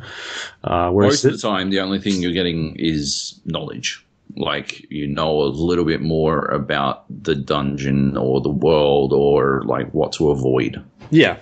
Whereas this when you restart in a roguelike. This one, you go into the game as this character, from what I've played so far, and you start off with the same weapon every time, the same items. You may get a different boss to the last time on the first level that you got last time. So you are learning how the enemies work in that kind of area. And you can start to sort of streamline that. But I've had a couple of instances where they've just thrown lots of crazy shit at me at the start, and it's been kind of tough to deal with. But then I'll maybe one instance I'll get through quite quickly within a couple minutes, and then there's a new boss that I've not seen before. So now I've got to learn that and what it kind of does and how to sort of take that thing down. But it seems quite interesting. I think I'll stick with it. And everybody's been hyping it up, so I think I just need to put more time into it. But how much time, I don't know. But yeah, I figured that 2 or 3 hours would have been enough for it to kind of sink its teeth into me. But I'm not feeling it that much at the moment. And that could be coming because I've just come off Dark Souls, having that done a better job at explaining or having a better idea of how that world works, maybe. Yeah. Anyway, it seems kind of cool. The art style is really nice. And it seems to have a lot of things in it, like the weapons and items. I saw a cool screenshot. I think it was for this, where apparently the entire world is rendered in 3D and then just sort of stuck on. Like, it uses a trick of perspective to make it look 2D. Okay. And that's why the world has depth. which is pretty fucking. It's weird, but also really cool, and just so like it's 3D, but the camera's sitting on the top of the screen. But because of the way the camera's sitting, and because they want it to look 2D, they sort of just stick things out. And if you change the camera angle, everything will look really fucking weird. Like when you walk up to one of those chalk drawings from the wrong direction or some shit. Yeah. Yeah. Anyway. Yeah. I don't know. Yeah, it's cool. It's not expensive, but I don't know. It hasn't sold me on it. It could have been because everybody hyped it up. I've heard a lot of good things about it. That when I got in there, I was like, "Oh, okay, yeah, I get it." And it could be that I, playing Rogue Legacy I thought that was an amazing game, and I did a really good job of making you feel like you were progressing further every time that you played. Whereas this one, I'm not getting that from it at all. Yeah. All right. Should we move on? What else is there? Battlefront. Nathan, are you still playing Battlefront? Yeah. It's fun when the lag's not shit. Is this just like a thing you do every week to punish yourself, or? No. Kind of wish that you guys played it, or still played it, as it were. Because it would be an awful lot more fun with someone else. But, it's just gets better every time they release a patch, which is like once every 2 months. The new content's good, and I find that I come back to it more than anything else. I just added in there when I was like, hey, what have I been playing? And don't need to talk about it beyond the fact that I'm still playing it. Yeah, it's truly surprising. Do I have it installed? Oh, you Rage uninstalled it a while ago, didn't you? I think I did. Oh, fuck. Origin's updating. You got a season pass, didn't you? Yeah. So, I mean, there's that as well, but still. I really enjoy playing alongside you, but I don't know. I think we should just play Battlefield instead. Yeah, I'd go back to that. I just, I like the kind of bigger scale stuff. Siege is all well and good, but there's times when you just want to get involved in a hectic, fucking crazy battle. In this case, with 40 people. I mean, obviously, Battlefield 4 had 64. Yep. Have you got a squad? 100 people. A squad? Yeah. You have a squad, don't you? No, what's that? It's like it's a professional UE4 version of Project I've seen this. I have seen this. Yes, I don't have it, but I've seen it. Do you guys play it? I've got it. It's going to make me log into Origin. Fuck you. I'm turning you off again. Fuck. Yeah. I've got it. I've played it a couple of times. I need to wait until they optimize it a bit better or get a new computer. One of them. Runs like shit. Yeah. It's at the moment you basically need a godlike computer to run it. Luke would be able to run it. I have kind of one of those. You do, don't you? Yeah. Yeah, you could play it. Yeah. Probably wouldn't play it by myself. Super hardcore games can go, fuck off by myself. Multiplayer. Yeah. Yeah. Let's move on. Yep. Fuck Battlefront. Man O' War. I bought this today because it said it was a ship game, and I'm like, fuck yeah, ship games. I was just talking about how I'd play Black Flag, but more like pirates, Sid Meier's Pirates. And it sort of made out like that's what this was. It's a Warhammer game, like sort of from that world. I've already refunded it. So amazing? It looks ugly as fuck. Like, too ugly. Like, uglier than it has any right to look. And so I decided, maybe it'll be okay. We'll try it out for a bit. And I played it, but it's also, I don't know, they've like simplified the mechanics a lot to make it sort of very playable. I think people find that controlling boats is complicated, and they don't have fun sometimes, and so what they did was they simplified it. But in my opinion, they made it way too dumb, and so it's just sort of dull. It is unbelievable, like hideously ugly. I think what made me buy it was that apparently it's giant sharks. Giant sharks will attack you. I just saw the picture, and I was like, "This is definitely the reason why Joe bought it." Wait, so it's the fantasy, not the 40k? Yeah. Boo. But yeah, it. I don't know. It's early access. They might fix that later. Yeah, I don't know if they'll ever fix how ugly it is, but they might. I don't know. I would enjoy a more complex sailing mechanic because at the moment it's just sort of a bit dull. Yeah. That's, I don't know. I installed it very quickly before I could even get into town and check out any of the economy shit. So, yeah. Well, Battlefleet Armada Gothic's out end of this week for people wanting a Warhammer fix of the 40k variety, albeit it has to do with ships. It's actually all about the spaceship battles, but it's an RTS. It's not a kind of controlling of Is that the one with the capital ships and shit? Yeah, it's all about capital ships. Yeah, I might get into that. I like capital ship fights. Oh, it's crazy, man. Like, you can ram and shit as well, and it's got some pretty deep tactical considerations. I mean, you can just, like, sit there and right-click and lose, but you can control engagement ranges. There's, special abilities on cooldowns. There's torpedoes, which you have to manually fire, so you got to line motherfuckers up, and then you can do emergency turns to dodge them. Like, it was a lot of fun. It was pretty punishing from what I played, but yeah, I'm really looking forward to the full release. Cool. What else is here? Doom. Can we talk about Doom yet? Doom. What else have we got? LawBreakers. LawBreakers. Fantasy basketball. Let's talk about fantasy basketball first. Sure. Alex Walker won. All right, enough about fantasy basketball. Again? Yeah. Yeah. So, what's the go there? You going to ban him or what? No.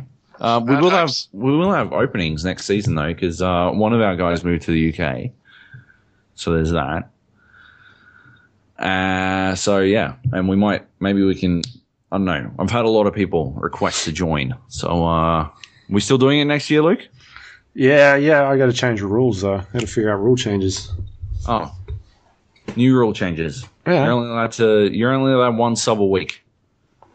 I don't know. We'll see. Yeah, that might be a good idea. Anything that fucks Job. Look, I don't need to fuck Job. Job's not very good at it. So.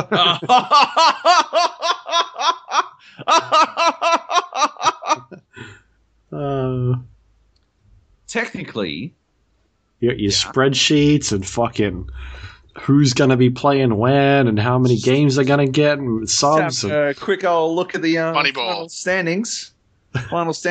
Alex came first. Ben McKelvey came second. Paul Farrelly came third. Dre 3 Money came fourth. Mm-hmm. Goat Simulator 2016 came fucking fifth. And then blank. And finally, Luke's team steps up to the plate in 8th place. Interesting. Yeah. That was the playoff standings. Did better than you. Well, in the regular season, I smashed you. I constructed my team to win the playoffs. Oh, it didn't work, did it? I just couldn't, once I was in the 8th fucking place, everything hinged on me beating Alex, and it came down to the fucking wire. And if I'd beaten him, I would have won the fucking finals. I would have won it all. Okay? It was fucking beautifully constructed. Okay? But I got fucked a little bit. It didn't quite work out for me. But still, once that had happened, what the fuck was I going to do? I couldn't really. I was stuck in the losers bracket, so I couldn't really do any better than 5th because I won. I won the losers bracket. Oh, did you? You won the losers bracket. Yeah, I would have beaten fucking Dre 3 Money, and I would have beaten fucking Paul, but I never got the opportunity to play them. I would have beat everyone. I don't think you're quite following. I would have destroyed everyone. Okay. I didn't get given the opportunity. That's all. No, not at all. So, yeah, as I was saying, I constructed my team to win the playoffs. That's how you got to play. That's called playing the fucking game, Luke. And then you change everything about the fucking playoffs, and I'm like, oh, well, I should be still okay. Apparently, playoffs are fucking 15 weeks long now, but I might be able to make this work. 15 weeks. And, yeah, you know, it was rough. Basically, you gave Alex the win. Okay, sure. Ooh. Yeah. So, anyway, next time you want to come to me, we talk about me not being able to make a fucking team, okay? Just remember, you came 8th, okay? I came 5th, and I should have been 3rd. Sure thing. Sure thing, Joab. Yeah, we got to think of rule changes and how to make next season. Yeah. This one... It was just the luck of the last... it was basically Season 1's winner versus Season 2's winner. Yeah. And Ben ended up with 7 do not plays on the last day or something. Yeah, and his first round draft pick injured the week before the finals, and yeah, he got sort of boned. Yeah, once again, it's just you end up sometimes just getting lucky with how many. Once again, Alex manages to go through an entire season without anyone getting injured inexplicably. Yeah, that's basically it. Yeah, He's a witch. He's a witch. Yeah, he's a witch. That is exactly it. Yeah. He's a goddamn witch. So, yeah, I think a good bylaw we might pass is the no Alex's rule. We can have one Alex. And we'll get my little brother, Alex, in. Okay. No. No, congrats to Alex, though. But I was actually 3rd. Anyway. Fair enough. Basketball first if you hadn't pissed it all away. Yeah. Anyway, we'll see. I'm thinking next season we tinker with the how many centers you can have. Yep. And then yeah, we go from there. And maybe they'll introduce a different game or something. I'm not sure. We got to kind of wait and see what ESPN does. Right. They change their rules and whatnot every year, so we'll see what they go with. Totes. Just to kind of keep it fresh. Nice. Anyway, I also want to do I talked to you guys, I think I mentioned this. I want to do a movie fantasy league as well at some stage. How the fuck does a movie fantasy league work? There's a site for it. Okay. Yeah. How does it work? So, basically, I think each week you get to pick 10 films. Right. And in those 10 films, it uses the box office to kind of figure out how much money it's made. And then you get points for that. And depending on what films you've picked, you get points for. And then it runs for a certain amount of weeks. If there's 10 people in this fantasy league, does that mean there's 100 films? No, everybody picks their own, your choice out of all the films that are coming out. What? So, you basically pick, so maybe I pick Deadpool and you pick Deadpool. Everybody can pick Deadpool, but you get 10 films to pick from, or 5 films. Oh. I don't know. And so it's not always that, maybe one week you'll forget the fucking, the film that rakes in a bunch of money that no one expected. It could be a sleeper hit or something like that. And that's kind of what it goes from. Anyway, I haven't looked into it too much, but I thought it was pretty cool. I'm in. It sounds good. It sounds like it'll kill time until the next season. Yeah, well, I just sent you guys the link, but okay. Yeah, we should have a look at that at some stage. Totes malotes. Nate, you in? In. Like Flynn. Yeah. Yeah. So we'll do that. Yeah. Ooh, yeah. The creepiest. I love it. Anyway. You won that fantasy league, Joby. Yeah. The creepy league. Creepy fantasy. Nailed it. No contest. What else we got? LawBreakers. LawBreakers. It's a game. Shit, huh? Nah, it's fucking shit hot. It's great. What? Cliffy B's game. Cliffy B? Cliffy B. The crop duster. The crop duster. Did you talk to him? Did you tell him he crop dusted us? Did you crop dust him back? I may have. No, I did. I definitely did. Yeah? Nice. Like a gentleman. And I beat him at his own game. And Shit, yeah. the co-founder, like, literally beat him at his own game. Not like, yes, I'm beating you at your own game. He was on the other team, and I was MVP, and that's the facts. Them's the facts, motherfuckers. It's kind of like, Is it a hero shooter? no, yes, Is it an arena shooter? no. It started out as an arena shooter. They Okay. are happy to admit, like, literally with the, let's just remake fucking Unreal Tournament, basically, with, weapon pickups, and everyone starts out the same, and then I think it kind of evolved to some sort of asynchronous state, which they didn't like because they felt that detracted from it being a skill-based shooter. Sure. So there are classes, which is interesting, but Okay. each class is mirrored, like fucking mirrored, across teams, as in they have the same profile. They're built on the same skeleton. They look different, but they play differently. And, well, not play differently, sorry. No, they play the same. That's what I meant to say. Oh, okay. Yes, look different, play the same. So you can kind of tell at a glance what you're coming up against. And at this stage, there's only 4 classes. Doesn't really believe in kind of passive abilities, which means that there's no medic to heal. There's no support guy to drop turrets. Don't think running out of ammo is a problem. No, it's not an issue. Didn't run out of ammo. There are healing stations that are evenly 4 on a map, so we only got to play on one map, and they're evenly placed on both sides. Cool. Which is very, very nice. And it was a lot of fun. I was going in expecting to kind of under the gaze of what makes it an arena shooter thing. I recently wrote something for IGN where I ripped apart Doom for not being an arena shooter, even though it was trying to look like an arena shooter. This gets that. Well, yeah, I mean they being Boss Keys Productions didn't come out and say this is an arena shooter. They said it has an arena shooter in its DNA, and yeah, they obviously were very open about the fact that it started off as one. It also started off as kind of like gravity impacting everywhere in the map. It's like the whole idea was to kind of capture that feeling of low Breaking? Low breaking? No, like the world breaking apart. Well, I mean, that's the fiction. That's part of the backstory. Yeah. But the in terms of practical stuff, I was expecting crazy zero-G everything, but we played this one mode whose name eludes me. Apologies, Boss Key.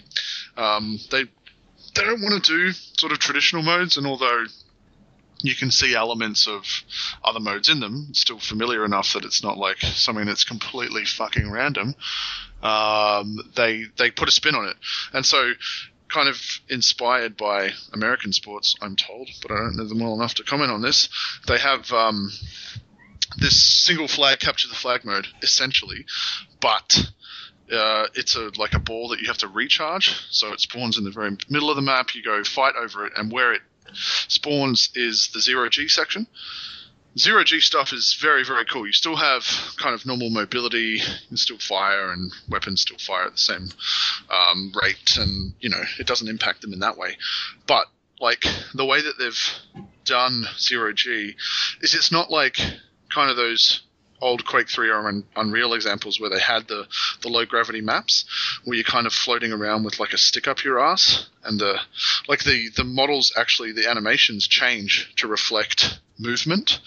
So it's not just a cool little touch, like chatting to one of the guys doing the studio tour. The idea is once you play it more, you start to recognize that, a guy with his legs kicked out under him is about to be looking up. So it's like feeding you information about where they're going to be looking, and I couldn't help but chuckle at the idea of like them stressing the importance that you need to know where someone's looking at all times after Siege's recent patch that kind of fixed that problem. Because it's like in a skill-based shooter, which obviously Siege is as well, it's very fucking important, isn't it? To know at a glance when someone's looking at you, and kind of running with the Siege example, although Siege isn't certainly the only game that's guilty of this. There's a lot of I think abusing the lighting mechanic in Siege, that is to say, people who are inside looking out, outside looking in, and I'm under no doubt that, I mean, we talked about it earlier playing Luke. We tinkered with settings to kind of make it easier to see both inside and out. Mm-hmm. So, there's PC players who will tinker with brightness, gamma settings and stuff to, remove 144 hertz shadow effects. No, I'm not going into that territory. I'm just talking more about visibility. Whereas in LawBreakers, they kind of decided after some slight art changes and whatnot that the most important thing to them is player visibility, and they demonstrated that with the effect off, and there was someone who was kind of a bit obscured in the shadows.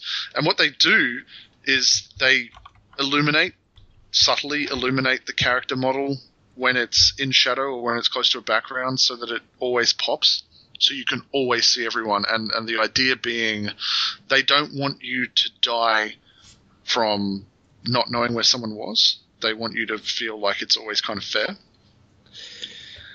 which I dig.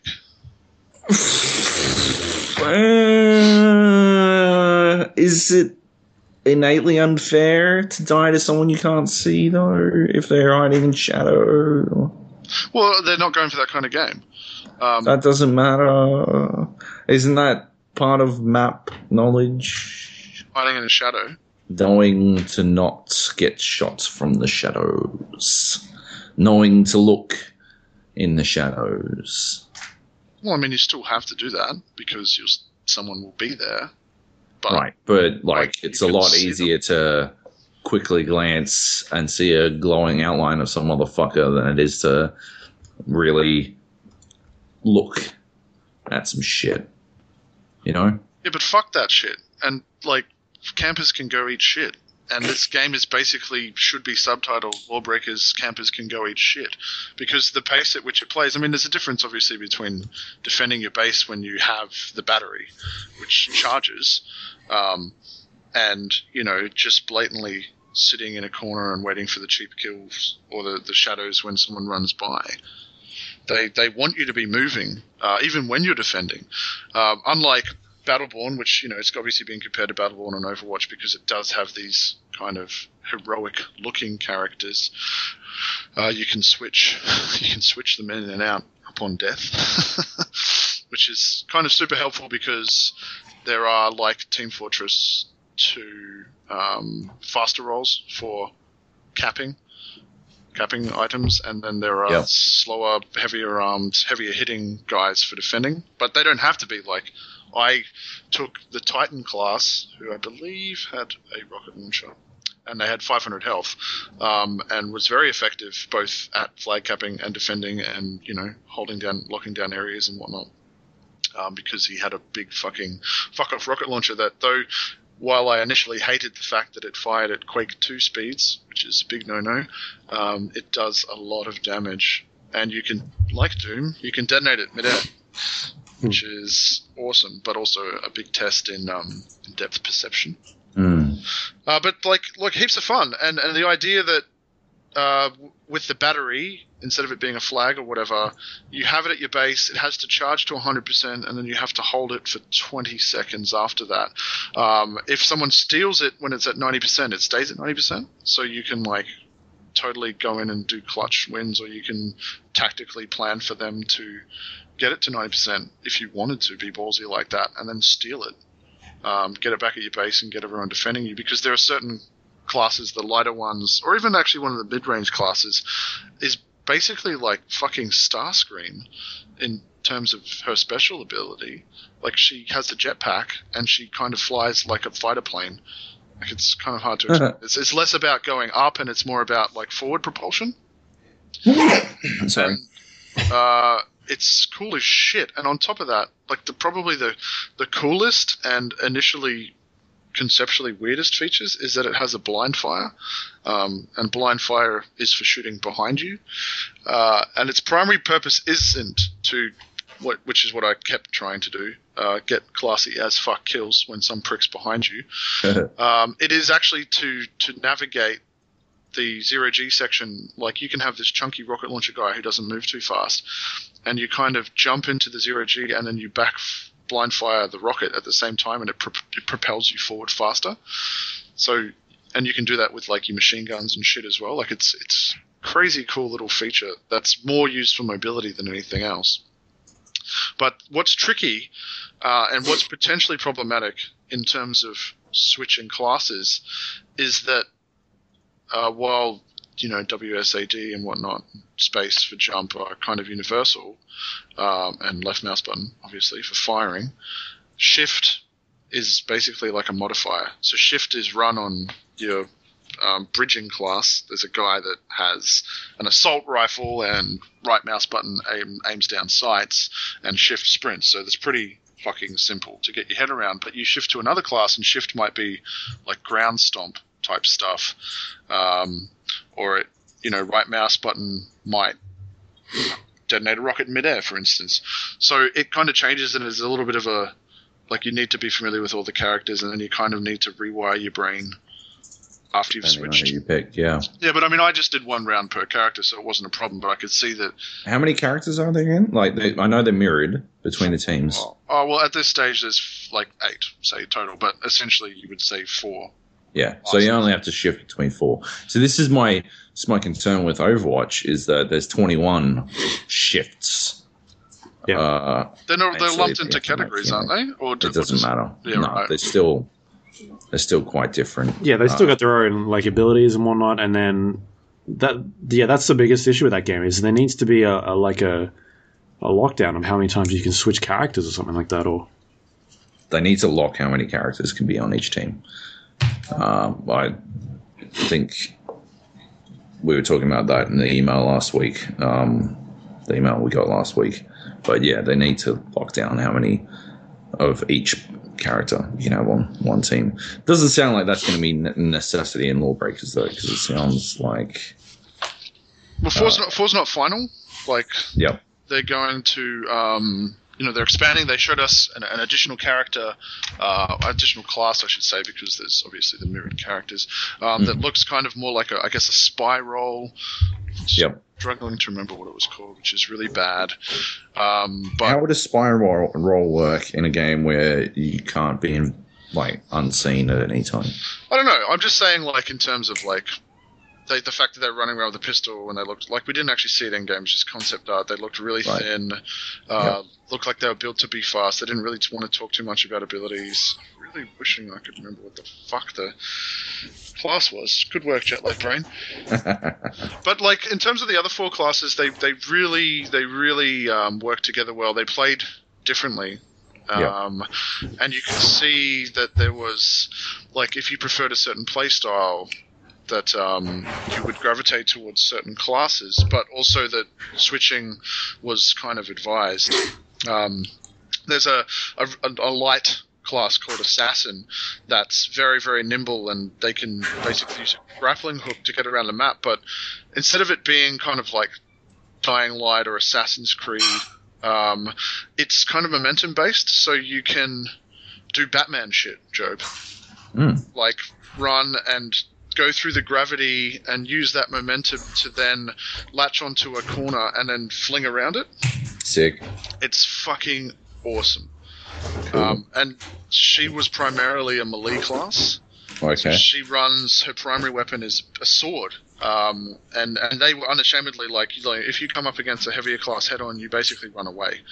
But like, the satisfaction was flinging in behind these people, and before they could turn around, getting in 3 or 4 chops to just destroy them pretty fast. There's not a whole lot they could do about it. And being on the receiving end of that, as the heavier classes, you still go down pretty quick, but like the whole thing of landing behind them. But then they've got, like Overwatch, I guess, like Battleborn as well, they've got the kind of ultimate abilities, but you don't have to unlock them. They're there from the beginning. There's no like in match or in round kind of ranking up system, leveling, whatever. It's awesome. and hers particularly was like, she would highlight enemies through walls, she would regenerate health per kill, and kind of go into a little bit of a frenzy mode. And these special abilities were, between the classes, were like game breakers or round winners. there's one whose special ability is to just shoot up into the air, and then you can come down and kind of like a ground stomp that will kill people who are close together. But it also creates this temporary zero-G environment, launches everyone up into the air. Uh-huh. So that, like, if you know that's going to happen, or if you're communicating that with your team, like, you can set up these awesome plays, and everyone knows that everyone's about to jump up in the air. The enemy gets taken off guard, and you can get these really classy kills. But like, what I found was most fun were the duels when they happened, and it coming down to kind of like, you've got a few hit points, and you would, use this, I don't know, guy's right mouse button ability that was kind of like a mini short-range force push, and some dude was battling me near an edge and trying to get fancy to get behind me, and I just force pushed him off the edge, and it was fucking sick. Nice. But like, yeah, lots of fun, and the kind of game that I found satisfying even when I was kind of on some of the Muppet teams. But I imagine I would find immensely satisfying when you're playing with a team of people who know what they're doing, whether that's your mates, which would be obviously the most fun, or random people. And they're going to use a matchmaking system that will apparently connect to the Amazon dedicated cloud servers, and they acknowledge that down the track they probably want to add dedicated server and LAN support and whatnot, but not for launch, which is okay as long as it works and the dedicated servers are fine and it's matching you up with the right people, and they were very much talked about the fact that they hate lag and they don't want that to be part of it, and they understand with such a fast-paced kind of twitchy shooter that you need to eliminate that possibility. Yeah, that's the most concerning thing I've heard, I think. I mean, otherwise I'm fucking in, but... Well, do Battleborn and Overwatch have dedicated servers? Hey? Yes. Yeah, Overwatch does. No, like Battleborn does. Server browser, I mean. Oh, no, not through server browser. That's what I'm saying. Like, there's no server browser. Oh, right. But you said there's no dedicated service. No, what I think he meant by that was like adding it. Like adding custom server shit, so private servers and whatnot. Okay. That's something on their to-do list down the line. For launch, you do like what you do with Siege, or I don't know, maybe these other games where they peer-to-peer matchmake, and then they throw you onto a dedicated. In this case, and Amazon dedicated cloud server. Okay. So that is there. That's definitely there. Cool. Sweet. But yeah, when it comes out, or rather when it hits, I think, alpha, which will hopefully they will be releasing publicly soon. Who knows? They didn't really want to commit to anything. Right. We'll be able to take it for a spin. And nice. You will see, Joby. I think you particularly will love it. Yeah, it sounds like it's up my alley. And it's interesting because I was really I went in wanting an arena shooter. I went in wanting that remake that they talked about starting off with. Mm-hmm. And then after a little bit of adjusting period, I was like, you know what? This is actually a shitload of fun, and I can't wait to play it with a few competent players to kind of get that teamwork synergy going alongside just the individual satisfaction of racking up kill sprees with this announcer saying that you're fucking awesome and shit, like motherfucking triple kill or something like that. It was very satisfying. Mm-hmm. Awesome. Cool. All right, what else we got? Let's talk about Doom now. Yeah. While we're talking arena shooters or shooters even. Yeah. Not arena shooters, but shooters. Doom's fucking garbage. Holy crap. I deleted it before the end of the open beta. I was surprised at how bad it seemed to be. It to me, it just seemed like they had no idea what the fuck they were doing. Luke, did you play it? I played 1 or 2 rounds. And then you deleted it? Then I didn't go back to it. I played many hours of Battleborn. Right? It's for me, it wasn't even that Battleborn came out and was having its open beta the same weekend, although obviously I spent a lot more time playing that. Doom, everything about it felt off. The biggest indicator that they had no idea what they were doing was that when you double jump, you have no momentum. You don't carry momentum. You stop in midair, and you just sort of fall to the ground. Yeah, it's a punishment. How do you fuck that up? How do you not carry on? Like, fuck. It's not like mobility isn't something that they want to have in the game either. Like, obviously mobility is important to them because they got that fucking vaulting shit, that half-assed fucking climbing bullshit in the game. But so it fails half the fucking time. Yeah, which is a fucking pain in the ass. Like, you never know if it's actually going to work and you're just jumping into a fucking wall for no reason. But, like, yeah. So it's not like mobility isn't something they wanted to have. They just have no idea that momentum is necessary, or maybe the fucking engine can't handle the momentum or something. But something's wrong there, and it's very fucking wrong. And I couldn't stand it. Like, the more I played it, the more I fucking hated it. I stopped playing. Like, the first day, the moment it dropped, I started playing it. I could only play in team deathmatch. I didn't have a lot of fun. But I'm like, we'll see. We'll see how we go with that other mode. What's the other mode where the area moves? Warpath. Yeah, I'm like, we'll play some Warpath and see how we go. And Warpath is definitely, I like it as a mode. I think it's an interesting mode and it has some legs.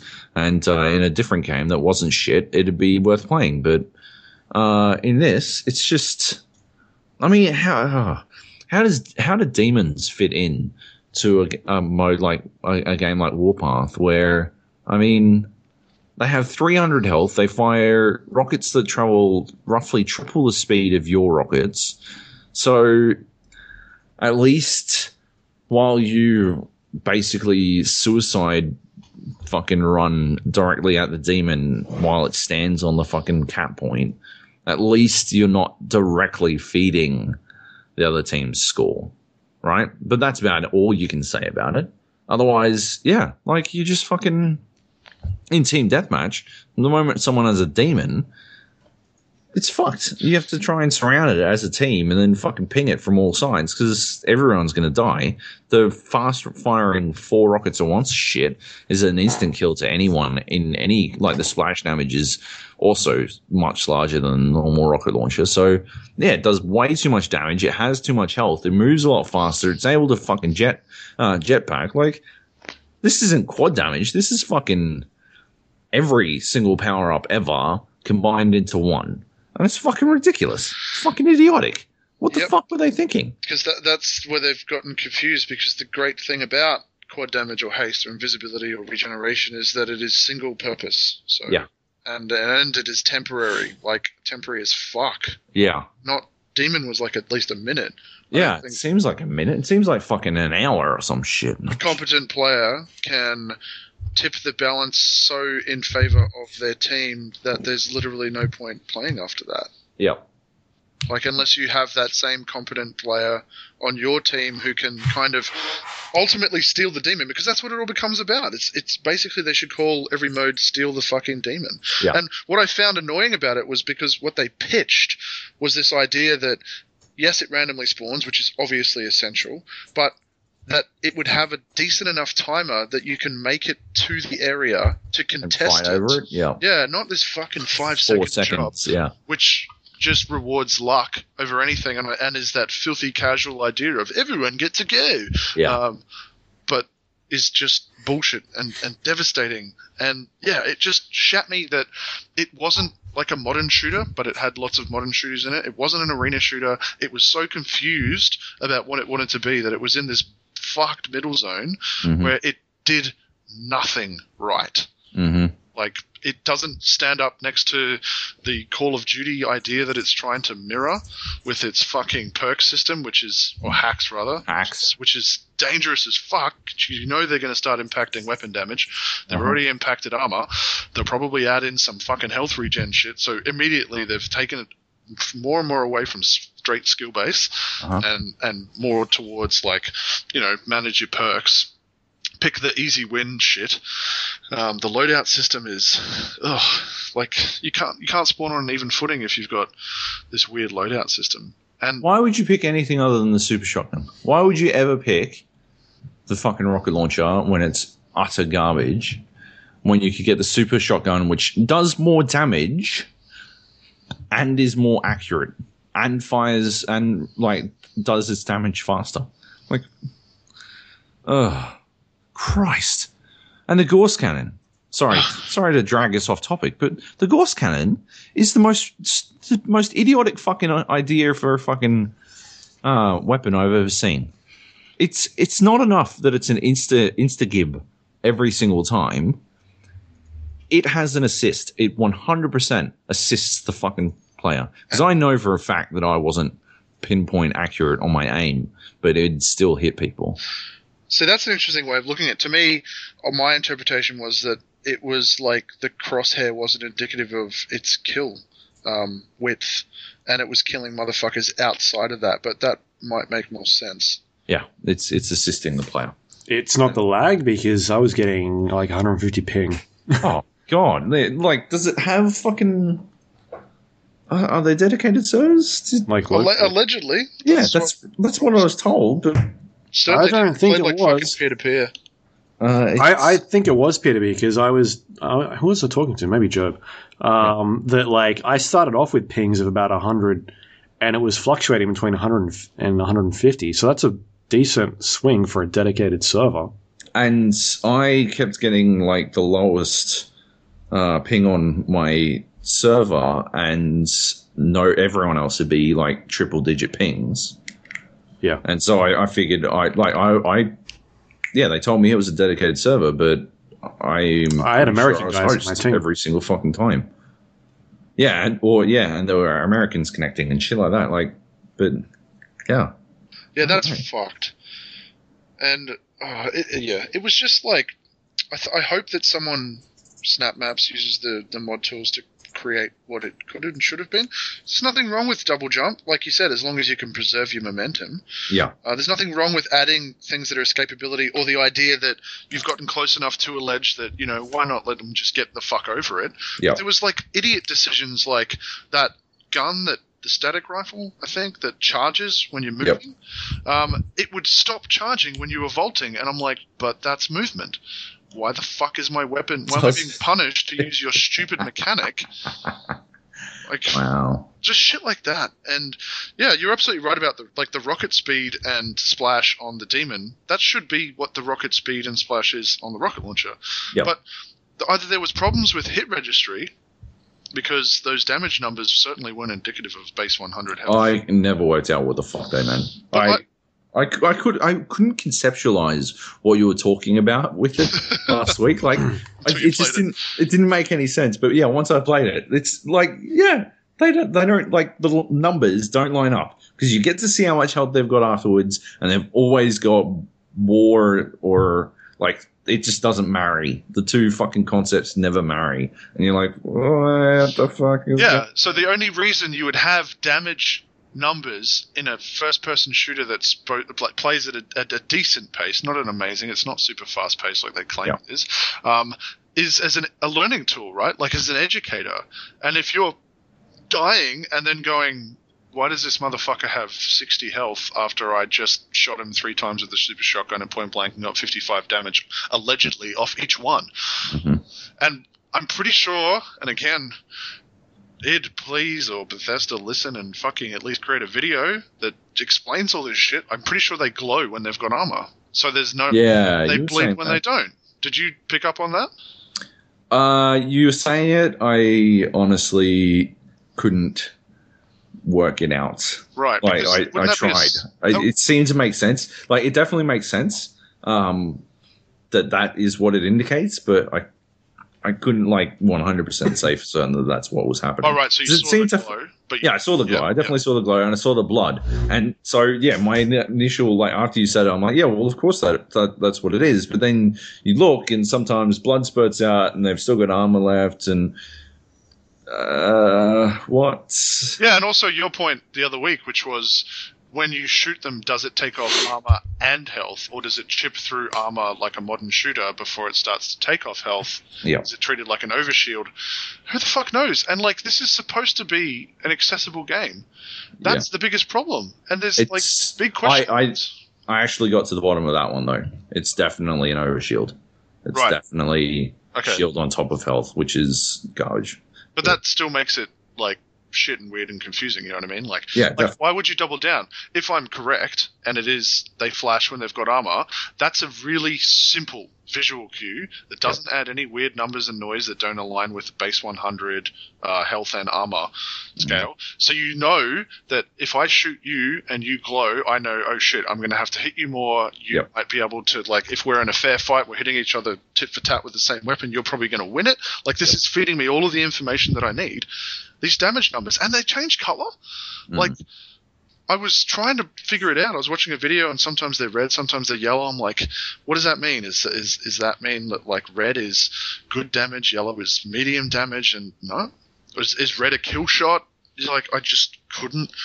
Like, if you've got that there, it needs to be, like, the right kind of learning tool, and it just wasn't. It was just shit and frustrating. But obviously not the worst thing about it. No, just another in a long list. Oh, did you try to rocket jump, Joby? Yes. How'd that go for you? Yeah. What a fucking disappointment. I stood there fucking, I don't know, half a round trying, because the first time I did it, I'm like, I'll probably fuck this up. I'm probably getting the timing off because it's slow. No. No. Yeah. And I hate how much of Quake is in it. Like, blatantly, to the point where they've ripped off all of the pickups except for the fucking demon and the Gauss rifle from Quake. Those 4 are just not even renamed. They're just, yep, you know this one from Quake. The jump pads, the emphasis on verticality. But yep. What a disappointment. There's nothing about it that screams Doom to me over Quake. Right, but there's nothing about it that screams Quake, like, as it should be. Yeah, like it's Doom wearing a fucking. It's like, Doom wearing a fucking Quake skin or some shit. Like, it's this weird, but it's not Doom either. It's like this fucking. Oh yeah, I'm Doom, and it's actually skinned Quake alive, like while Quake was still alive, and then wrapped it. Like, it's putting the lotion on its skin and shit. What is Doom multiplayer, though? I'm not trying to get philosophical here, but I never played Doom 3, and I missed Doom 1 and 2. I didn't play Doom 3 multiplayer all that much. You did, didn't you, Luke? Luke did. Yeah. Doom 3 multiplayer was like a 4-player arena. But slower, right? Very slow, yeah. Very slow. Like the single player, did it match up with what was happening in the single player? Yeah, it focused a lot on lighting as well, but very small-based arenas. So it didn't seem like their focus at all. But that was a technical limitation, which is why when hardware got better and they released that expansion pack, you were able to up it. Like, the player count doubled. Ooh. I don't know if there's anything wrong with 8-player deathmatch in the right size, but I found a lot. I don't know about you, Joey. I found that even though I thought the maps, to their credit, were well designed, like they were small, very easy to learn, still some like little nuances and shit. I liked being able to double jump and get into the vents and whatnot. Yeah. I still found that there was a lot of time when I would be running around in fucking circles, like with nobody in front of me. And what I found was that, and I guess it's not really their fault, but like the player base was treating it like Call of Duty, which was stay around the area where shit tends to spawn. So everyone was hanging around the middle. Yep. Instead of kind of skirting around the edges, and like you'd be like strafe jumping past some dude who was doing what you were doing the opposite way, and you get into a fight and you end up back out in the middle where the big pickup is, and you'd have a fight there, but like there was always just fighting happening. Yep. Found a lot of empty space for a small map. I think when I got in, a lot of people who were expecting an arena shooter were playing. Yeah. And so I was like, people were doing laps, which was good for me because I was able to get a lot of kills. The entire, all the games I played, maybe 10 or 12 games I played, I wasn't not in the top 3 once. Like, I was in the top 3 every single fucking game. Because it's like, it was,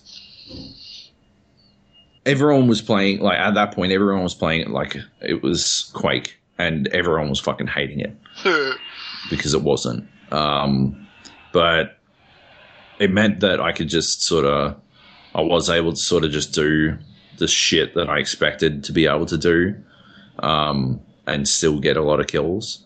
And obviously, if you're doing laps, then you're statistically more likely to be near the random spawn of the fucking demon rune, which means you can get the demon rune and just chalk up your fucking points really easy whenever it happens. And it's very easy to stay alive as the demon because you've got fucking shitloads of health and stuff like that. So yeah, I was noticing a lot of laps, which was, I thought it was good, but on the other hand, you would always encounter, like on your laps, you'd always encounter the same 2 or 3 people in that one sort of area where pickups tended to be like the Gauss rifle, or where action tended to happen, like the bridge on that fucking hellish map. Yeah. People just sort of fucking hung around there a lot. Yeah. Yeah. I'm glad to know that I wasn't alone. Yeah, I was really disappointed. I don't know. I'll be very surprised to see if they can fucking salvage it. Well, my thing is, like, the thing I find strangest is they seem to be going in the absolute right direction for the single player. Like, there's emphasis on forward momentum, high lethality, you need to kill to get health, ammo. That shit sounds fucking awesome, and I just kind of wish that was the multiplayer. High lethality, that even if they got rid of, your health and the armor drops, that you had to literally get kills to get that shit back. That would be sick. I also found that the takedowns were goofy as fuck. I kept teleporting through people, like, cause yep. They, like, the only time I never did a takedown, and the only times I got taken down, it was some fucking warp shit. Like, people would warp across to me and kick me in the dick, and then I'd die. Yeah, like what the fuck just happened? The range was way too generous, and then if you got super up in each other's faces, when I liked a melee, especially if it's a melee system that takes down people really fast and kind of humiliates them. You would get like stuck clipping through each other. And you'd just be mashing the button, and it would just be a crapshoot. They'd be like, "Oh yeah, we'll just have him. The other guy wins. Oh, well, Nathan wins this one." Like, but I loved that. I did like that you could shift. What do they call that shit? You can run through. You're talking about when you can like run through players, you can't block.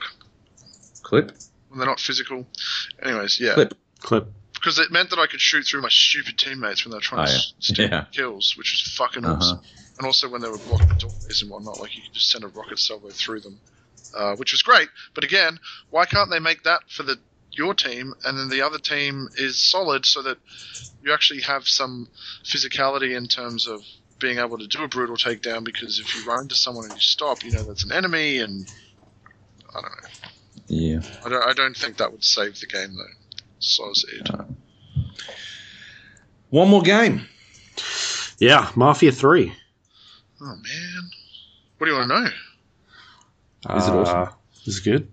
Yeah, I had lots of fun with it. Played it on PC. It's a very early version. They had it maxed out, I think, because it was running probably around 30, and sometimes dipped a little bit below that, but obviously that'll be sorted out down the track. But it did certainly show off a gorgeous game. I love everyone, I'm assuming by now, knows the setup, which is that it's a reversal. It's not a rags to riches of some Italian guy who's rising through the ranks of the mob. It's about a guy who's like an African-American guy whose kind of adopted family is killed by the mob, and so he just determines to take down the entire mob in this particular space. And yeah, they've kind of like it's a bit more brutal, but I think that probably has a lot to do with the fact that it's just a lot prettier. Mafia games have always been prettier, but the closer that you get to a more realistic art style, when you're holding a Bowie knife to some guy's neck and stabbing the fuck out of him with it later, it kind of registers quite brutal, especially when the camera moves in on their faces and they're screaming and whatnot. Immensely satisfying. But the gunplay, God, I had a lot of fun with that. It's Years of War style cover-based shooter. And I think, from memory, Mafia's kind of always had that, or at least the second one did the cover-based stuff. But you can now vault over cover, so and moving around is really important because they love throwing grenades, they love throwing Molotovs, or they love flanking. And not just shooting you, but they'll come up behind you and try to, like, beat the shit out of you or get you or grab you or whatever. I was able to stop that, thankfully. But you don't last very long, so they really want you to use cover. You can't just run in with your double-barrel shotgun and kind of kill everyone and hope to survive if you're running up against 4 or 5 guys. You really need to be zipping between cover and sort of blind firing and then aiming and shooting and then relocating, which is good. Like, it added a lot of this kind of action movie style frantic nature to the shootouts. And the guns, my God, they've just nailed them in terms of how they sound and how they feel. And cool little things like an SMG can't just be used over extreme range. Like, it starts to lose accuracy pretty quickly, and you can't. It's not that one gun kind of dominates all, at least not from what I played.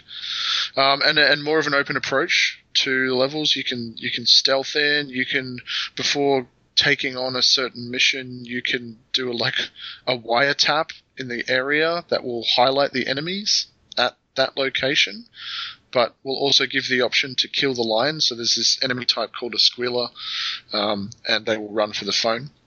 Oh, yeah. So it's in your best interest to take them down first, but you can also use that as a distraction. If you've taken down the phone lines, you can kind of upset him and he runs off to take a phone, like call in reinforcements, and that doesn't happen. Which I never tried. I was too busy killing people. Nice. And then you've got this, like, weird little voodoo doll thing that you can, there's like a distraction, you throw it and it makes noise and people get distracted, or you can whistle to attract them. So it's got, some fairly decent stealth systems at play, plus you can pick up bodies and relocate them, which always helps in games that try to push the stealth angle. Mm-hmm. So I had a lot of fun doing that and using silenced weapons to kind of get sneaky headshots, and the incentive for playing stealth is that you get additional narrative options. And, the game was a little bit glitchy, what I played, so I missed out on one because someone spotted me when they shouldn't have, so I didn't get to see what that payoff was. Going balls to the wall, though, is a lot of fun, and ammo runs out surprisingly quickly, so again, kind of like what we were talking about with Doom single player, you need to be moving forward, kind of moving over their bodies to collect whatever ammo they've dropped, or even, as I was doing, switching out weapons, because you've really only got, apart from your grenades, and you've only got a pistol and a primary, or 2 weapons, I should say, because you can switch out the pistol for whatever you want. So shotgun and a Tommy gun was my favourite combinations. Mm-hmm. Shooting through cover, like cover and whatnot, tearing officers to shreds during massive shootouts. Heaps of fun. And it looks very pretty. The driving is, as would be expected, solid. They've got little... Dude, before you just blast through on the fucking driving, fuel. Do you have a fuel gauge? No, not that I... Fuck.